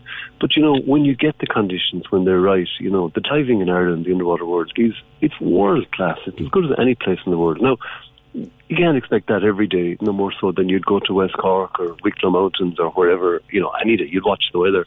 But the diversity and the volume of life that we have is incredible. I mean, we have 40 species of sharks in Ireland. Yeah. We have, I think, 25 or so species of cetaceans, of whales and dolphins. We've got blue whales, the largest animal ever to live, are in our waters. We've done huge amounts of our filming off West Cork. We've got fin whales, second largest animal ever to live, humpback whales, minke whales. So it's a very, very rich ecosystem that we have here. And in terms of filming, it's very difficult, particularly underwater. But, when you get those shots, it makes it all worthwhile. But look, I love going to sea anyway. We've a small, hardy crew, and we just love being out there. Right. It's interesting you mentioned West Cork, because one thing that's really struck me recently is how people are kind of finally waking up to what is actually just off our coast, because whale watching has become this huge industry in West Cork. But for years, it's sort of like these massive, magnificent animals were a stone's throw almost off our coast, and people didn't know about it or didn't see them, or it just wasn't there. With whale watching, is there any concerns about what impact that might be having on whale populations, or are they responsible in the main, the people who do these kind of things? Well, to come back to your original point, broadly, absolutely, we have these creatures that are right off our shore, and I mean, I find it odd that I would have met Irish people down the years who said, I went to New Zealand or South Africa whale watching. Yeah. You could have gone to West Cork or Kerry, or this summer there's been resident whales in Donegal Bay. Ecotourism, and particularly whale watching, is a huge opportunity for coastal communities, where fishing is in decline. And in a lot of cases you'll have former fishermen who have the knowledge, the skills and the vessels to bring people out, and it's a great opportunity for them to make a living. To do it responsibly takes skills. It's not something you don't just go out in a boat. You've got to respect these animals. They come here to feed, and keep your boat far away from it. Now, there's lots of guidelines on how to do that. I most certainly have seen people doing the wrong thing, and repeatedly. I suppose I'd like to believe that if people knew how to behave properly, that they would. So it is a challenge in whale watching around the world, and we sadly don't have a huge amount of monitoring from the authorities because the resources simply aren't there in parks and wildlife. But hopefully that will change. But there are guidelines there if people take the trouble to look it up. But just to be sensitive, keep your distance. Research again and again shows that whale watchers, if they get 2 or 3 glimpses of whales, they're happy with that. They don't need to get on top and over the whale. Yeah. And I know the main operators in West Cork, because I've talked to them quite a lot. They are responsible, and they are mostly guys who have worked on the sea as fishermen in the area for many years, and they know the area. They're not just guys buying big boats and driving out to see if there's any whales around or anything like that. But can tell me about. I'm looking at a picture of you now, and it's an amazing picture of you in the water with a camera, with your flippers on. I think you're snorkeling, and you've got a camera, and there's a big shark. Is that a blue shark maybe that's like right up into your camera, almost as if he's saying cheese? What are those moments like when you see a big shark in the water like that close? Oh, sure, it's a privilege, I mean, it's absolutely blessed. And, when I close my eyes at night and after a day like that, you just see this wonderful scene. It's a blue shark about probably 20 miles southwest of Cork McSharry. We base ourselves there a lot. It's incredible to see these animals. And, sharks have become a kind of a passion of mine because they're hugely misunderstood creatures. I can find no credible record of a shark attacking anybody in the water in Ireland or anywhere close by, and yet humans are killing. It's arranged, the latest figure, up to 270 million sharks every year. Yeah, it's crazy. And then what's up? Yeah, and then tell us, Ken, as well, because I know these are subjects, and it's not just about the filming. And I know that you're interested in the wider picture about our oceans, about what's going on. Tell us about what's going to be happening in the Everyman Theatre in Cork. Well, really excited to do a live show. It's been kind of a dream for a few years. So I'm doing a 2-stage tour now. So this is the end of it. The Everyman will be the last night of this stage. And I basically play videos and tell the stories behind, swimming with blue whales and fin whales and sharks and how we got the shots. But why I'm doing this, it's not about my own gratification. It's all for education and awareness. And in 2018, I donated all of my work to the Department of Education, and it's now on the junior cycle, Geography and Business Studies. So we talk about these stories and try to kind of get people to understand. And, I was in Hawkswell and Sligo last night, full house, thankfully again. But the people are questioning afterwards, they're coming to tell you, say, I never knew we had this. We never knew we had these creatures or this richness or diversity of life. So that's really wonderful to hear. And you'll be showing footage and talking about how you got it and talking about what's there. And again, you're not, and you said it earlier, you're not somebody who's flying off to Barbados to go into tropical waters or anything like that. You are operating in waters that we can see from Cork. I could drive to from Cork City in 45 minutes. I could be where you're shooting, and it is amazing down there. And it's November the 1st here in the Everyman Theatre in Cork.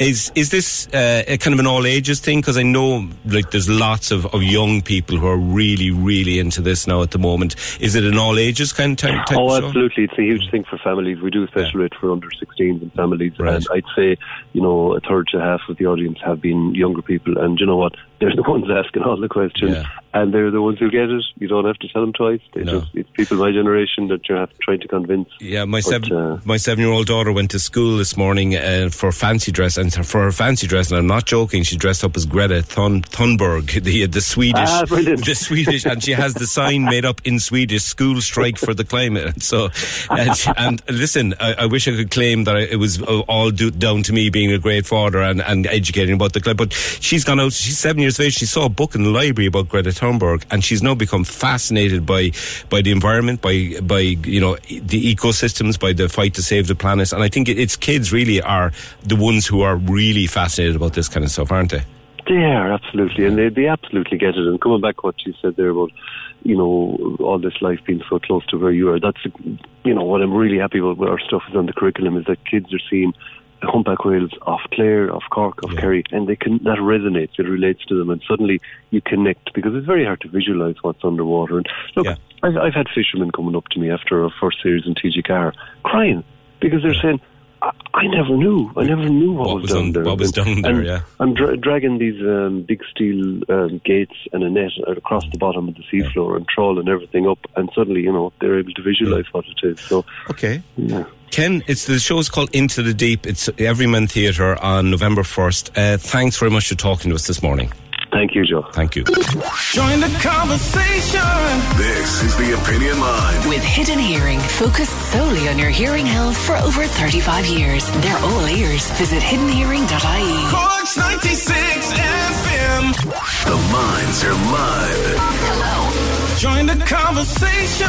Call 0818 96 96 96. Text or WhatsApp 083 396 96 96. Email opinion@96fm.ie. This is the Opinion Line with PJ Coogan. Corks 96 FM. It's Joe O'Shea sitting in for PJ, and looking out over the city from our perch up here on Patrick's Hill. The sun is shining. It's a lovely, lovely start to the weekend. Of course, the big weekend, the jazz weekend in Cork. There's going to be showers.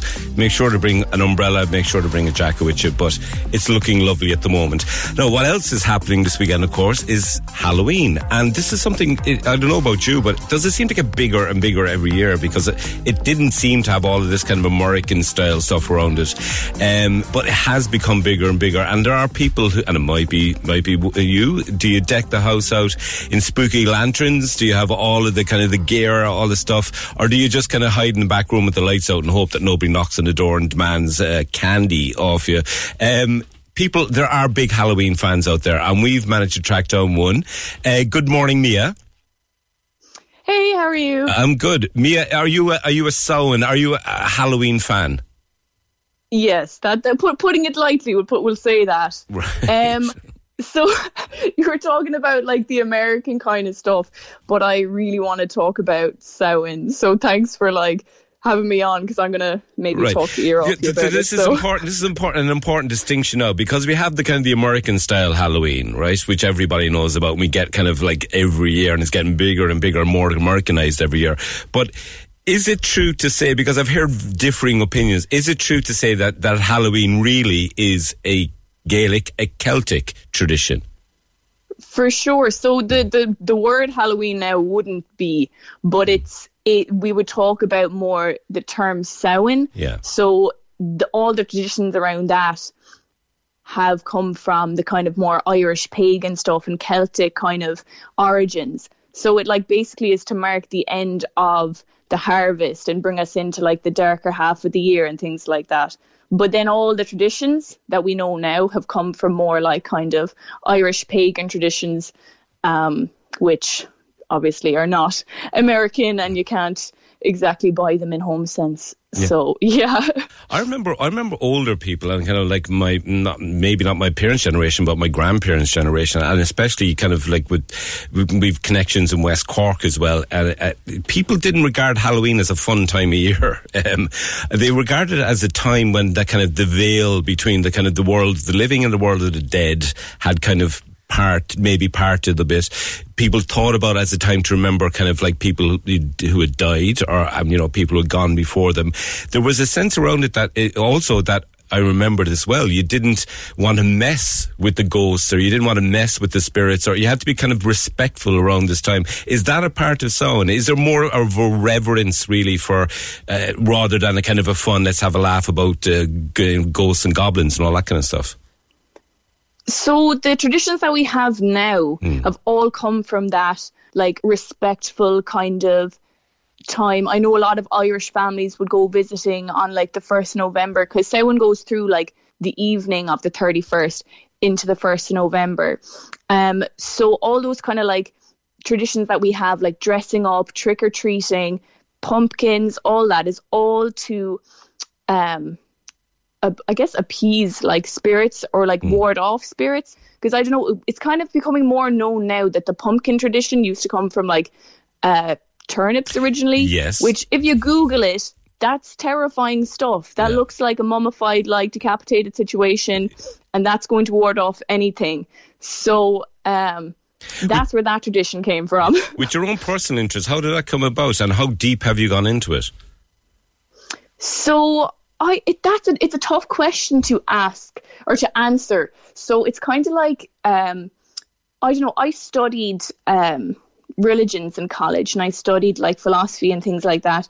And you'd kind of like, firstly, they went into the depths of like the background of Samhain, for example, in Western esotericism, which is like the long explanation for the occult, but basically that sparked my interest, and I was like, oh, this actually makes a lot of sense.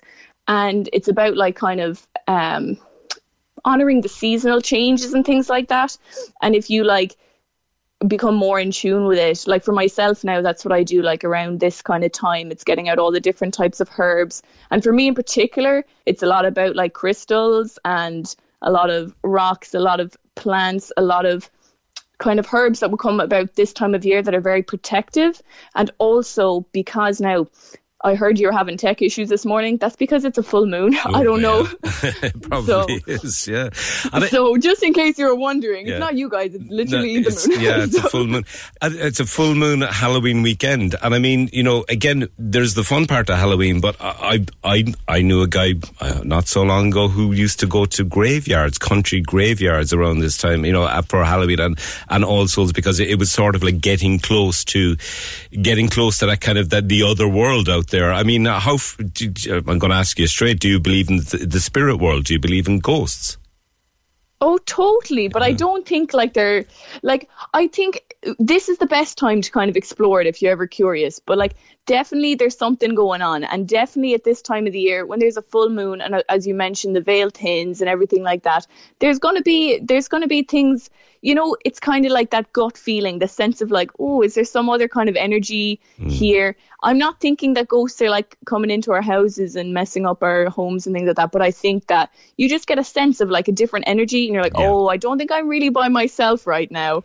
So it's that kind of a kind of a thing. There are some parts of Cork City that you do get that sense, and I'm not sure if I believe in ghosts, but I do believe in that sense of like stones, for instance, have a memory almost, like because the Cork City Jail, the old jail up in Sunday as well. Yeah, I was going to say that's one of the spaces that you feel it completely. Yeah. You walk past that place, and I know actually there's a spooky cinema on there this weekend, but if you walk past the jail around this time of year, there is a weird energy, and there's a very weird kind of sense in the air, almost like a crackling in the air, and it does feel like there's something going on. And you get that in other kind of ancient parts, very older parts of Cork. And I do know down around the Red Abbey, which is off Douglas Street, where I'm from originally, you do get a sense of that. Do you feel that yourself when you're walking around the city at this time of year, especially on a full moon Halloween weekend?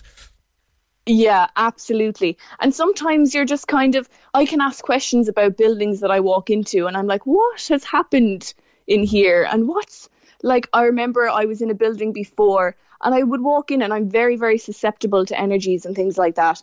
And I walked in and I said, it was actually somewhere out in UCC. And I was like, lads, there's a really weird, it really feels like death in here. I was like, is someone in a bad mood? And they were like, oh, Mia, this used to be like the medical department and this is where they kept all of the bodies. So I was like, oh, that makes much more sense. Okay, never mind my problem. Yeah, and as well, the UCC is partly built on the old city jail as well, down by the river there. There's a section of it UCC left. You could walk around there and there's so much different energies going on there because it's such a historical place. So that's one place as well. But it's not always let's say bad energies, but you definitely know that there's nothing going on there. So it depends. So what will you be doing for Halloween, for the night itself? Do you have any special rituals or anything like that? So it's a very kind of protective time because a lot of it, when you're asking me about ghosts and spirits and things like that, it's a very kind of unknown area. And I'm not fully afraid of it, but I'm also okay, it's time to get a bit protective of the situation. And people who kind of it's in pop culture now a lot, the crystals and things like that, but it's about protecting your home and your space. So it's a lot of cleansing rituals. I've incense going the whole time, all candles, making sure that there's no kind of dark corners in the house and things like that. Using crystals like tourmaline, for example, it's a black crystal. Any black crystals are totally protective and they'll protect your space. And then some things like cinnamon, really, really good for refreshing your home and kind of bringing in abundance and things like that. Because full moons and stuff is a very, very good time for doing any kind of ritual stuff like that with intentions and things like that. So I know people used to leave out, my late father used to leave out a little glass of whiskey for the spirits, and that was always gone the next morning. So I always assumed it wasn't him, actually. It was the spirits that actually had drank the Jameson the next day. But I know that people, there was a kind of a sense of we better be nice. It's a time of year where we show respect to the spirit world. Absolutely. And all the trick-or-treating and stuff, that actual tradition came from giving offerings to the spirits. And they're all a huge part of any ritual kind of things that people would do in the more kind of pagan sense would always include an offering. If someone holds a space and has a circle, everyone's leaving kind of maybe bread, or it depends on the season really, because things like that. But it's all about offerings and things like that, as you say. So it's huge, and that's why we have the trick-or-treating stuff, for example. Okay, well, Mia, listen, it's great to talk to somebody who's that much invested in this, especially at this time of year, because like I said, there is the fun side of Halloween, but there's also the spiritual side of Halloween as well, and it's great that people, I think, are also aware of that as well. So Mia, thanks very much for talking to us this morning. Thanks so much for having me, Joe. Okay. Join the conversation. This is the Opinion Line. With Hidden Hearing, changing lives with the latest hearing health technology. They're all ears. Visit hiddenhearing.ie. Corks 96 FM. You want the biggest hits? What about a bit of real 90s? Be unreal. Other people will be like, you want to hear your song? I'm like, yes. Love it. What a tune. You got them right here. The Hit Mix. The Hit Mix. On Corks 96 FM. I want new music. I want to hear that new tune. Fresh new music. The Hit Mix with Brian McAvoy. Everything I drop is a banger. The Hit Mix. On your smart speaker. On your phone. And on your radio. Weeknights from 8. On Corks 96 FM. And we're going to stay on the Halloween theme because that's big this weekend, especially for kids. Jack O'Keefe, a celebrity chef in Cork, well known on TV and well known to people in the city. Good morning to you, Jack. Good morning, Joe. I wouldn't say well known. No, I'm only well known to my mother. Okay, well, and my grandmother.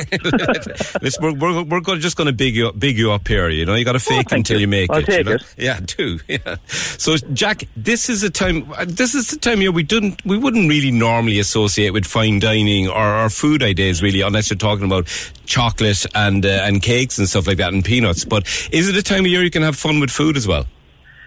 Joe, every night of the week is a fine dining night in the O'Keefe household. Right, okay. No, but yeah, gone are the days of, pounding a load of 5 kilos of sweets into everybody and suffering from worms in for about 2 weeks. Yes. We're moving on now to finer and better things and eating great quality food and just having fun with ingredients. Look, there's nothing wrong with a few sweets. Hello, Jack. I think we might have a problem with Jack. They're live radio, and we've had. I think it's the Halloween gremlins have been affecting us all week. There, we'll have Jack back in a second. In the meantime, while we're waiting, I'll tell you one of the things that actually I saw in on the news this morning. I saw it, on the journal.ie. Actually, it was Ken Fox is writing about the CSO, that's the Central Statistics Office. They continue to release information about our population at the moment, and the latest figures that have come out are kind of interesting because they show that 12% of the population are in Ireland now non-Irish citizens. But one of the interesting things to me was that the most people that are coming now to Ireland are actually coming from India. And that has changed recently because previously to that it was Poland and Brazil. So in the year leading up to the 2022 census, almost 10,000 people came to Ireland from India, 5,000 from Brazil, and the biggest of the biggest groups that are coming to us now are coming to us from India, from Brazil, but also from Poland and from EU countries like Spain, France, and Italy. I saw recently that there was in Cork City Centre, there's something in some parts of the Bury City Centre, it's like 1 in 2 people are non-nationals, and I see that myself walking around the place. So those are interesting figures from the CSO. You can check them out. They're all over the newspapers today. We do have Jack back to talk about Halloween food. Jack, can you hear me?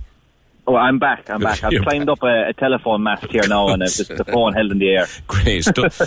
Don't get hit by lightning or anything like that. Now, Jack, you were telling us it can be a time for having fun with food. It can. Yeah. Look, there's nothing wrong with a few sweeties every now and then, but it's good to get some proper food into you. And what I find is what's beautiful about this time of the year, I'm one of these people that suffer from... I don't know, I call them the winter blues. Yeah. That like the minute it starts to get cold and leaves change colour, I just instantly get depressed. I just miss the summertime. But what cheers me up is the fact that because it's cold, because it's chilly in the mornings and you're wet and you're damp coming home from work, it's an excuse to eat more hearty, rich food. Yeah. Do you know? It's absolutely lush. So I have some beautiful recipes, right? Really easy ones, just to kind of inspire people for the weekend coming and the week coming ahead. Just to kind of get the creative juices flowing in people's heads when they're out doing their shopping or whatever. And one of my favourite things to do this time of the year is obviously pumpkins. Pumpkins. They're not just for carving or even like throwing at your doorstep or around the fireplace. They're actually for eating as well.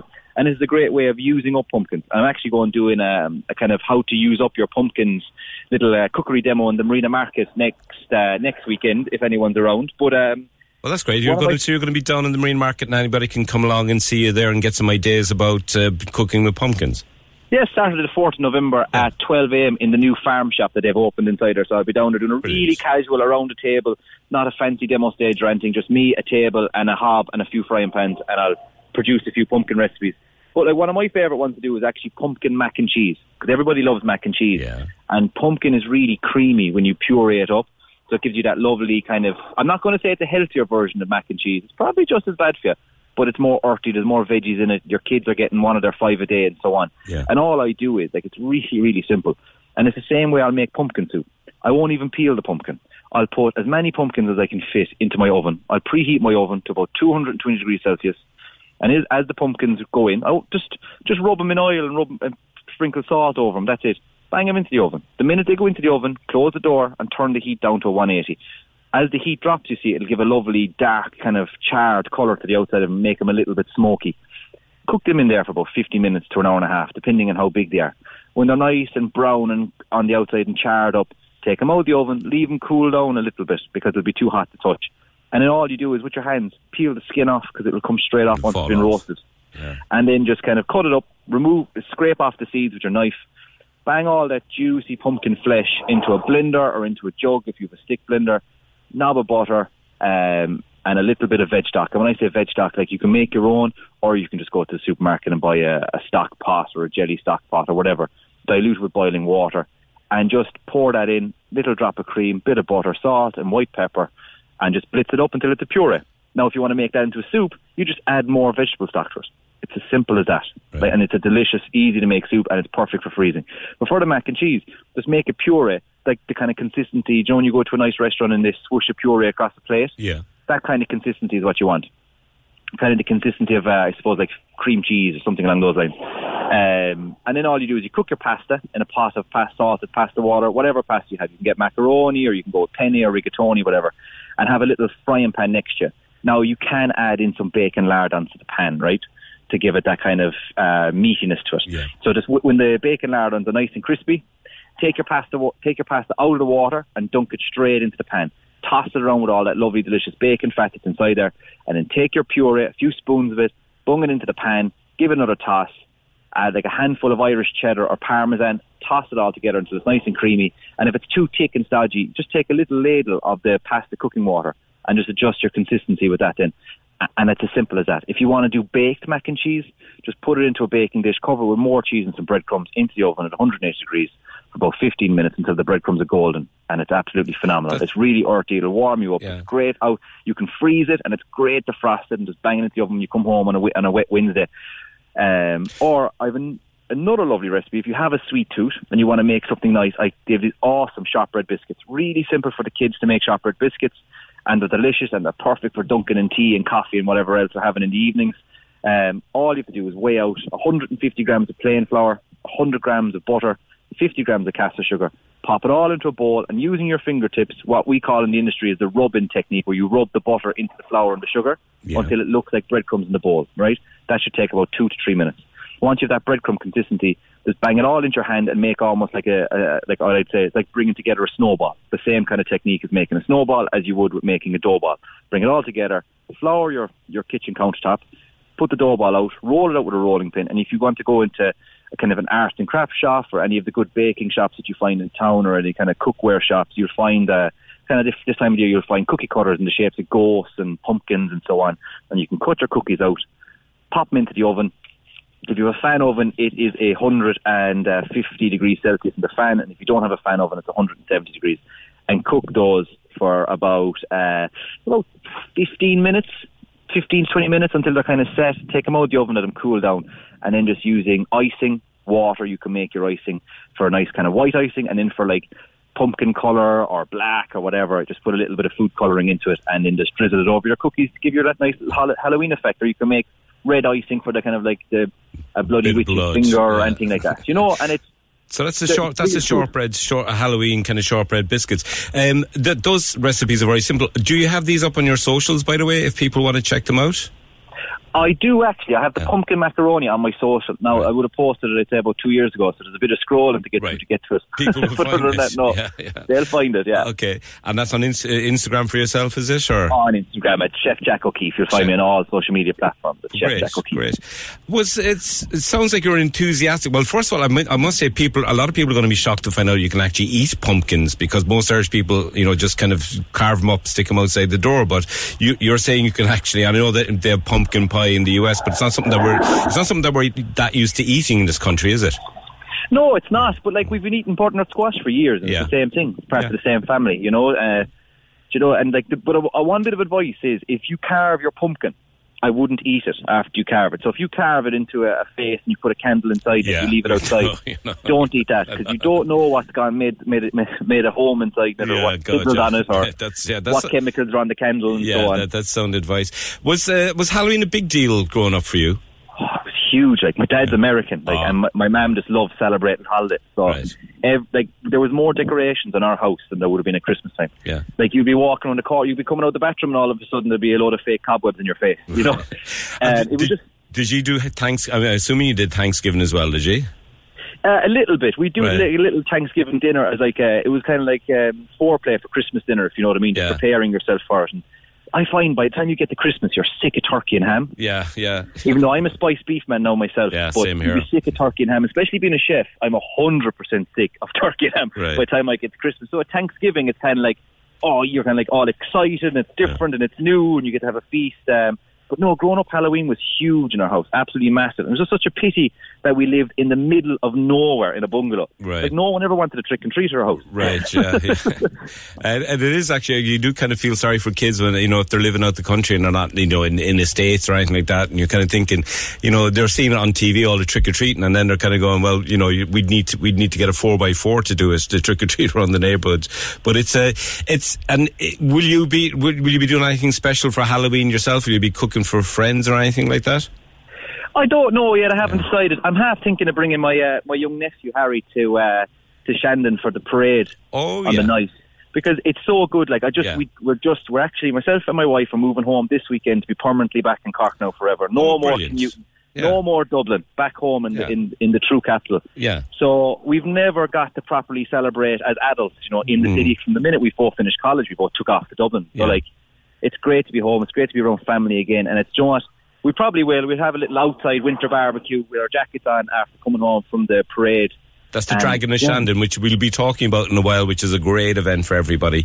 But listen, Jack, that sounds great. And listen, welcome home as well. You're making the right choice. That's all I can say. Oh, look, the accent is coming back now as well. Okay, great. Jack O'Keefe, thanks for talking to us. And you're in the Marina Market next Saturday at 12 o'clock doing some pumpkin-themed cooking demonstrations, if anybody wants to go along and can see you there. Super. Okay, thanks, Jack. Now, we're going to stay again with Halloween because it is such a big event, and we're talking to a lady who I think also has connections to the Marina Market, because I've seen her there on Saturday mornings. Esther Ring, good morning. Hi, PJ, how are you? It's Joe, actually. It's Joe in for sorry, PJ. my apologies. That's okay, no problem at all. Come here, considering what's gone on with the phones this morning, that's fine. That's absolutely fine. That's no problem. Esther, people will know you. You're with Top Barks Dog Training. Yes. Yeah. So you know all about puppies, socialization, all that kind of stuff, but you also know about dogs and behaviour and what's good for dogs and what's bad for dogs. And this is something that comes up every year, but it's something that dog owners are very, very concerned about, because of course Halloween, even though fireworks are illegal in Ireland, there's fireworks everywhere, there's loud noises, there's lots going on, bangs in the dark. It's a difficult time of year for dogs, isn't it? It definitely is. I just want to say thanks, guys, for highlighting this important topic, because the more we talk about it, the more we keep them safe. Yeah. So I've just made out a few points for you, which are the best points to kind of keep dogs safe during Halloween. And if you want to go through those, that would be great. We'll talk about that, but first of all, dogs hate loud noises, don't they? And what's the reason for that? So basically, dogs have what's called a startle reflex. So it's a behaviour that they have, and they get this startle reflex starts to come into play about between 12 and 14 weeks of age after their critical socialisation period. So basically, if you think about a wild animal in the wild and something loud or startling happens, their fight, flight or freeze response, which is the sympathetic nervous system, not to go into too much science, it kicks into play because it keeps you alive. Basically, it's a survival of the fittest. Yeah. So if something really scary happens, either a predator starts to chase you, a loud bang makes a noise. And it's the same as us. You know that if you ever got a start, if you came around the corner and somebody was in the bedroom or somebody was in the room that you didn't expect, and you get that fright, that's your sympathetic nervous system kicking into play. Yeah. So with loud noises, some dogs are bomb-proof and some dogs are super, super sensitive. Yeah. So what you do is the dogs don't have the middle-of-the-road logic. So if we heard a really loud bang here, and I'm in the middle of the Marina Market at the moment, so if I heard a really loud bang at the moment, I'd turn around and I'd look around at the environment and I'd say, okay, what could that loud bang actually be? What was it? Did somebody drop a pallet? Did somebody drive into something? And I'd logically try to find the reason for it. Unfortunately, dogs don't do this. So they hear the loud bang and they react. They either react with fight, flight or freeze response. And this is why Halloween can be so difficult for them, because you have continuous loud noises or continuous strange things happening in what's normally a familiar place for them, a secure place for them, their home, basically. And you can't, you're right, you can't explain it to them. You can't say, don't worry about that. And they don't get used to it either, do they? Because they can, you can get used to it. So habituation can take place. So if you think about it, when you bring a dog into your house for the first time, they have to become habituated to the sound of the Hoover, the sound of the washing machine, the sound of the fridge, the sound of the TV, the sound of the radio. Oh, there's people talking, but I can't see those people. So dogs can become habituated, but it must be pleasant and a pleasurable experience for them to make good synapses in their brain to say, okay, that's actually not a bad thing. I can deal with that. But when we have things like fireworks that we don't ever have normally, then they're a one-off event, and it's like thunder and lightning is saying it's a one-off event that we can't really predict for. Yes. You could do training if you're very good at very young ages, and play sounds like traffic and loud noises and possibly thunder and lightning. But again, it's a very instinctual behaviour, the fight, flight or freeze response to a scary event. Yeah. So give us some practical tips, though, because we have a little puppy at home, and actually the funny thing here is, right, I had friends who had two dogs, and they had a little Jack Russell and they had a giant German Shepherd. And when it came to stuff like this, the Jack Russell was absolutely cool as a breeze. The German Shepherd would hide under, try to get under a couch to hide from stuff. And so it's not how big the dog are, or how brave the dog is. Size does not matter in the dog world at all. Yeah. Size does not matter. So you can be the biggest dog in the world, but you're so scared inside. You can be the smallest dog in the world, and you can be rude in the roost. Yeah. So I see it time and time again. Yeah. Yeah. So some practical tips. You have a dog, it's going to be loud on Halloween, and actually going into it as well with fireworks and other stuff going on. What are the things you should be looking out to do? So our number one tip is to make sure that your dog is up to date with microchip. It has its microchip and it has its ID tag on it. So that you'll have your dog fully identified and the microchip, and also to make sure that your details are up to date on the microchip website, fido.ie. So making sure that if you recently only got your puppy, or if you recently only adopted a dog, making sure that it's your details that are on the Fido website or platform, so that you're up to date. That will be the first one. Making sure that we have a secure area for the dog or puppy away from the front door, because what happens is trick-or-treaters come every 5 seconds, ding dong, ding dong, ding dong. And what happens is we get, oh my God, they're here again, and we forget about the door. I forget about the door all the time in my house. I have two small children. They're always going up and out the front door, and every now and again you'll be like, oh, mind the dog, because she's like, oh, front door, I'm going to go out to the garden for a sniff. So we want to make sure the front door is a no-go area for the dogs, and they're away from that hustle and bustle, because there's just one less stress that you have with the dog, having to look after children and dogs and trick-or-treaters and everything else. Right. And what about is it important to kind of like pay attention to the dog and let them know that you're there, you're caring for them, they're in a kind of a safe space? Yeah, so a secure, safe space will be probably their favourite place in the house. Yeah. You know, if you can find a favourite place. If you've crate trained your dog or puppy, generally the crate is the best place to put them. If you have used a crate training process, if they have a secure area, if they have their little bed in the living room, then just offer that to them. So, the best thing that I say to people is to make sure that we go for a nice long walk early in the day. Yes. Do a little bit of playing, do a little bit of training, and then by the time 5 or 6 o'clock comes, offer them a nice tasty reward, such as a stuffed Kong or a chew, or something that really, you can get a lot of stuff down in the pet shops now that'd be nice and chewy. That was something that mightn't get too often, so it's a real treat. And then chewing helps to release the happy hormones and dopamine, and help release serotonin and get rid of the stress and anxiety. It's the same as a baby with a soother. Yeah. So chewing and licking is a very natural behaviour for dogs, so it helps them to relax. Yeah, and I suppose if the dog gets a lot of exercise in advance as well, he's going to be tired, or they're going to be tired, and they might just flop out then in their safe space and kind of be a bit more chilled. They can for some dogs, and they can for other dogs. Dogs that are a little bit stressed or a little bit nervous or find things a little bit anxious, sometimes being out and about makes them more stressed. Right. So it all depends.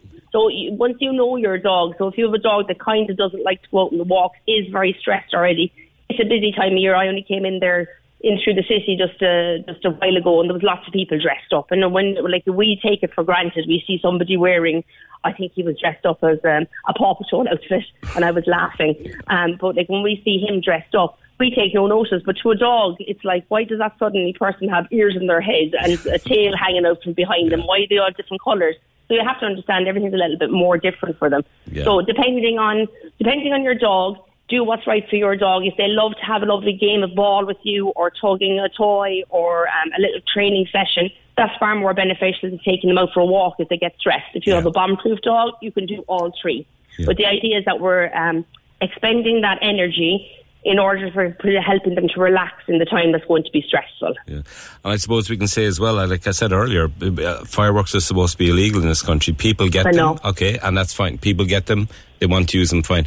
But if people can be a bit more sensible as well and not leave them off directly outside houses, because you see that all the time, and you're kind of thinking there's a green over there, or you could go a bit away from the houses and you could do the exact same thing if you just walked 50 yards in that direction. I suppose it's up to people to parents especially to say to their kids, or to if they have fireworks, to say, listen, just stay away from houses. Will you please just stay away from houses? 100%. Stay away from houses. And I wouldn't, I know now we always say keep dogs in and keep them secure, and there always may be a dog out.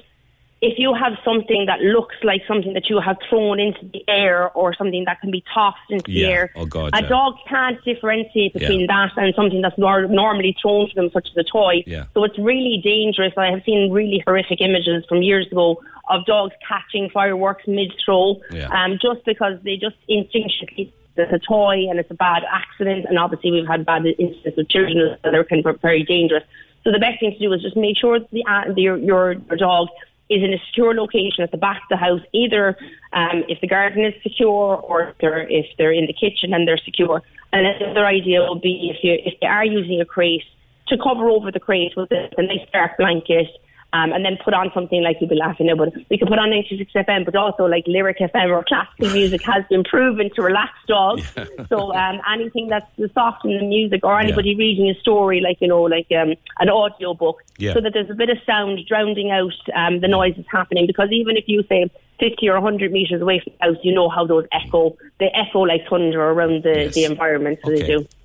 Esther Ring of Top Barks Dog Training, thanks very much for talking to us this morning. Thank you. No problem, you're very welcome. Thank you. Join the conversation.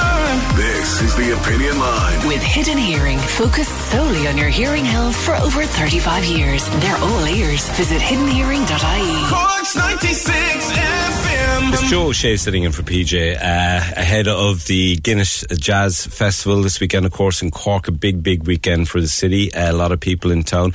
But if you're not in the city, and if you're in West Cork, and if you know West Cork well, you know the village of Lepp, and you'll know that they, every year, and they've been doing it for a few years now, they have the fantastic Scarecrow Festival, which is basically a kind of a fantastic celebration of Halloween down in Lepp, which is of course the village in West Cork near Union Hall and on the way to Glandore. So we're going to be talking to somebody now who's involved in the festival, and let's see if we have, and hopefully we do, Ruth Ann Sheehan. Are you with us, Ruth? Ruth Ann, can you hear me? Oh, I don't think she's there at the moment.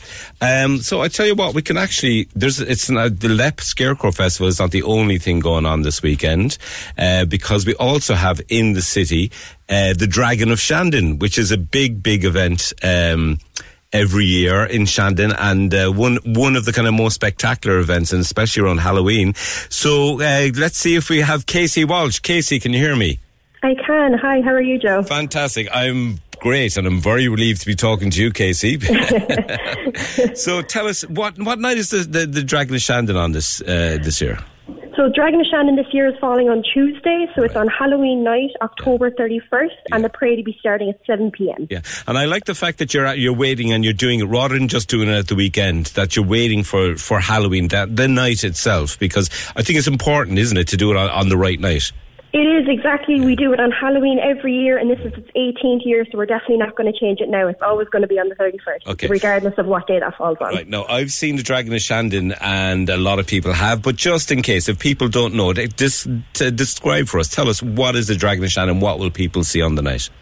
Yeah, so the Dragon of Shandon is basically a big Halloween parade that celebrates Halloween, and it involves a lot of local community groups, volunteers. So we're going to have 400 to 500 participants. We're going to have a lot of large-scale floats. There's about 7 big floats, including our big dragon, which is our showstopper, of course. And we'll have a lot of dance performances. We're going to have a choir singing. We're going to have, some circus happening all along the parade. And the parade is going to start, of course, in Shandon. So it's going to go down Shandon Street. We'll cross the bridge up to North Main Street and then turn onto Castle Street and finish up on the Cold Quay. And we'll have a few little performances at the end then. Yeah, that's great, because it's not just in Shandon, because I know that Shandon, of course, it's a narrow street and it's a big hill, so you don't have to necessarily see it on Shandon. Now, it is spectacular to see the dragon coming down there and coming down to the river, and it's a fantastic, it's like a really spooky parade, and there's loads of colour and loads of, but you don't have to kind of crowd into Shandon. If you have young kids, for instance, you can just line along the North Main Street, as you say, Castle Street as it swings around there, or go on to the Cold Quay. So there's lots of space and lots of good vantage points, aren't there? There is 100% all along the route. You can line up all along the route, and we do finish up on the Cold Quay, and there's a lot of space down there as well. Yeah, and there'll be kind of performances along there. So It's a family event really as well. I mean, it is a bit scary, and you want your kids maybe to kind of be prepared to see a big scary giant dragon coming down the street. But it's a real family event, isn't it? Oh, 100%. I mean, a lot of our parade has young people in it, a lot of kids involved, so 100% it is a family-friendly event. And 400 to 500 people, lots of community groups involved. I know every year you ask for pushers, people to actually push the floats along and get these going. Is everything set up and you have everything ready to go? We do have everything ready to go, but again, we are always grateful. If more volunteers want to come on board, please do contact us. Yeah. The more the merrier, the more help the merrier. We are a charity, Cork Community Art Link, so the more help we can get, the better. So even at this stage, if people want to get involved and help out in any way, they can still do so?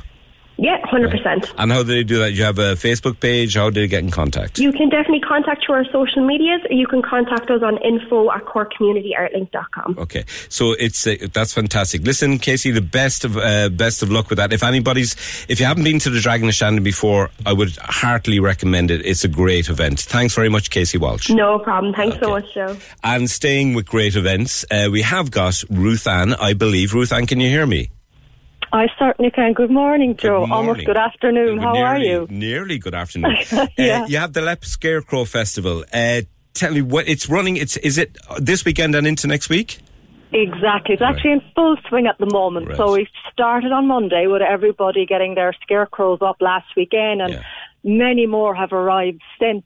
The competition starts to close as of now, but the judging will start at the weekend. So, it's going extremely well again this year. We're seeing more scarecrows in Lep than people, which we always love to see. Fantastic. So if people want to get down to Lep, there's loads of stuff going on through this weekend into the week, and it's a great spooky experience for everybody, isn't it?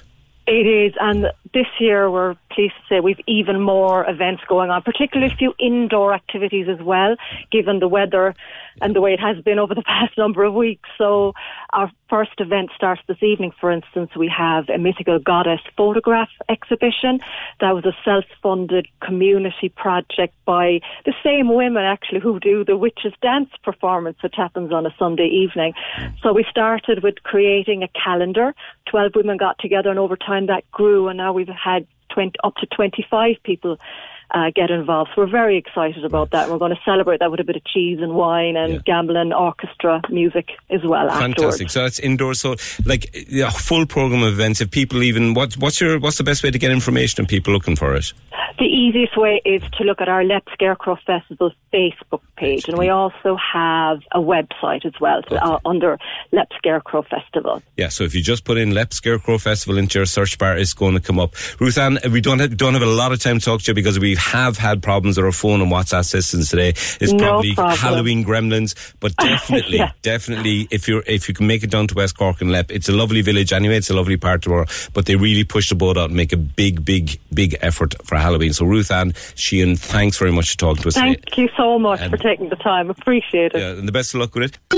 Join the conversation. This is the Opinion Line. With Hidden Hearing, changing lives with the latest hearing health technology. They're all ears. Visit hiddenhearing.ie. Cork's 96 FM.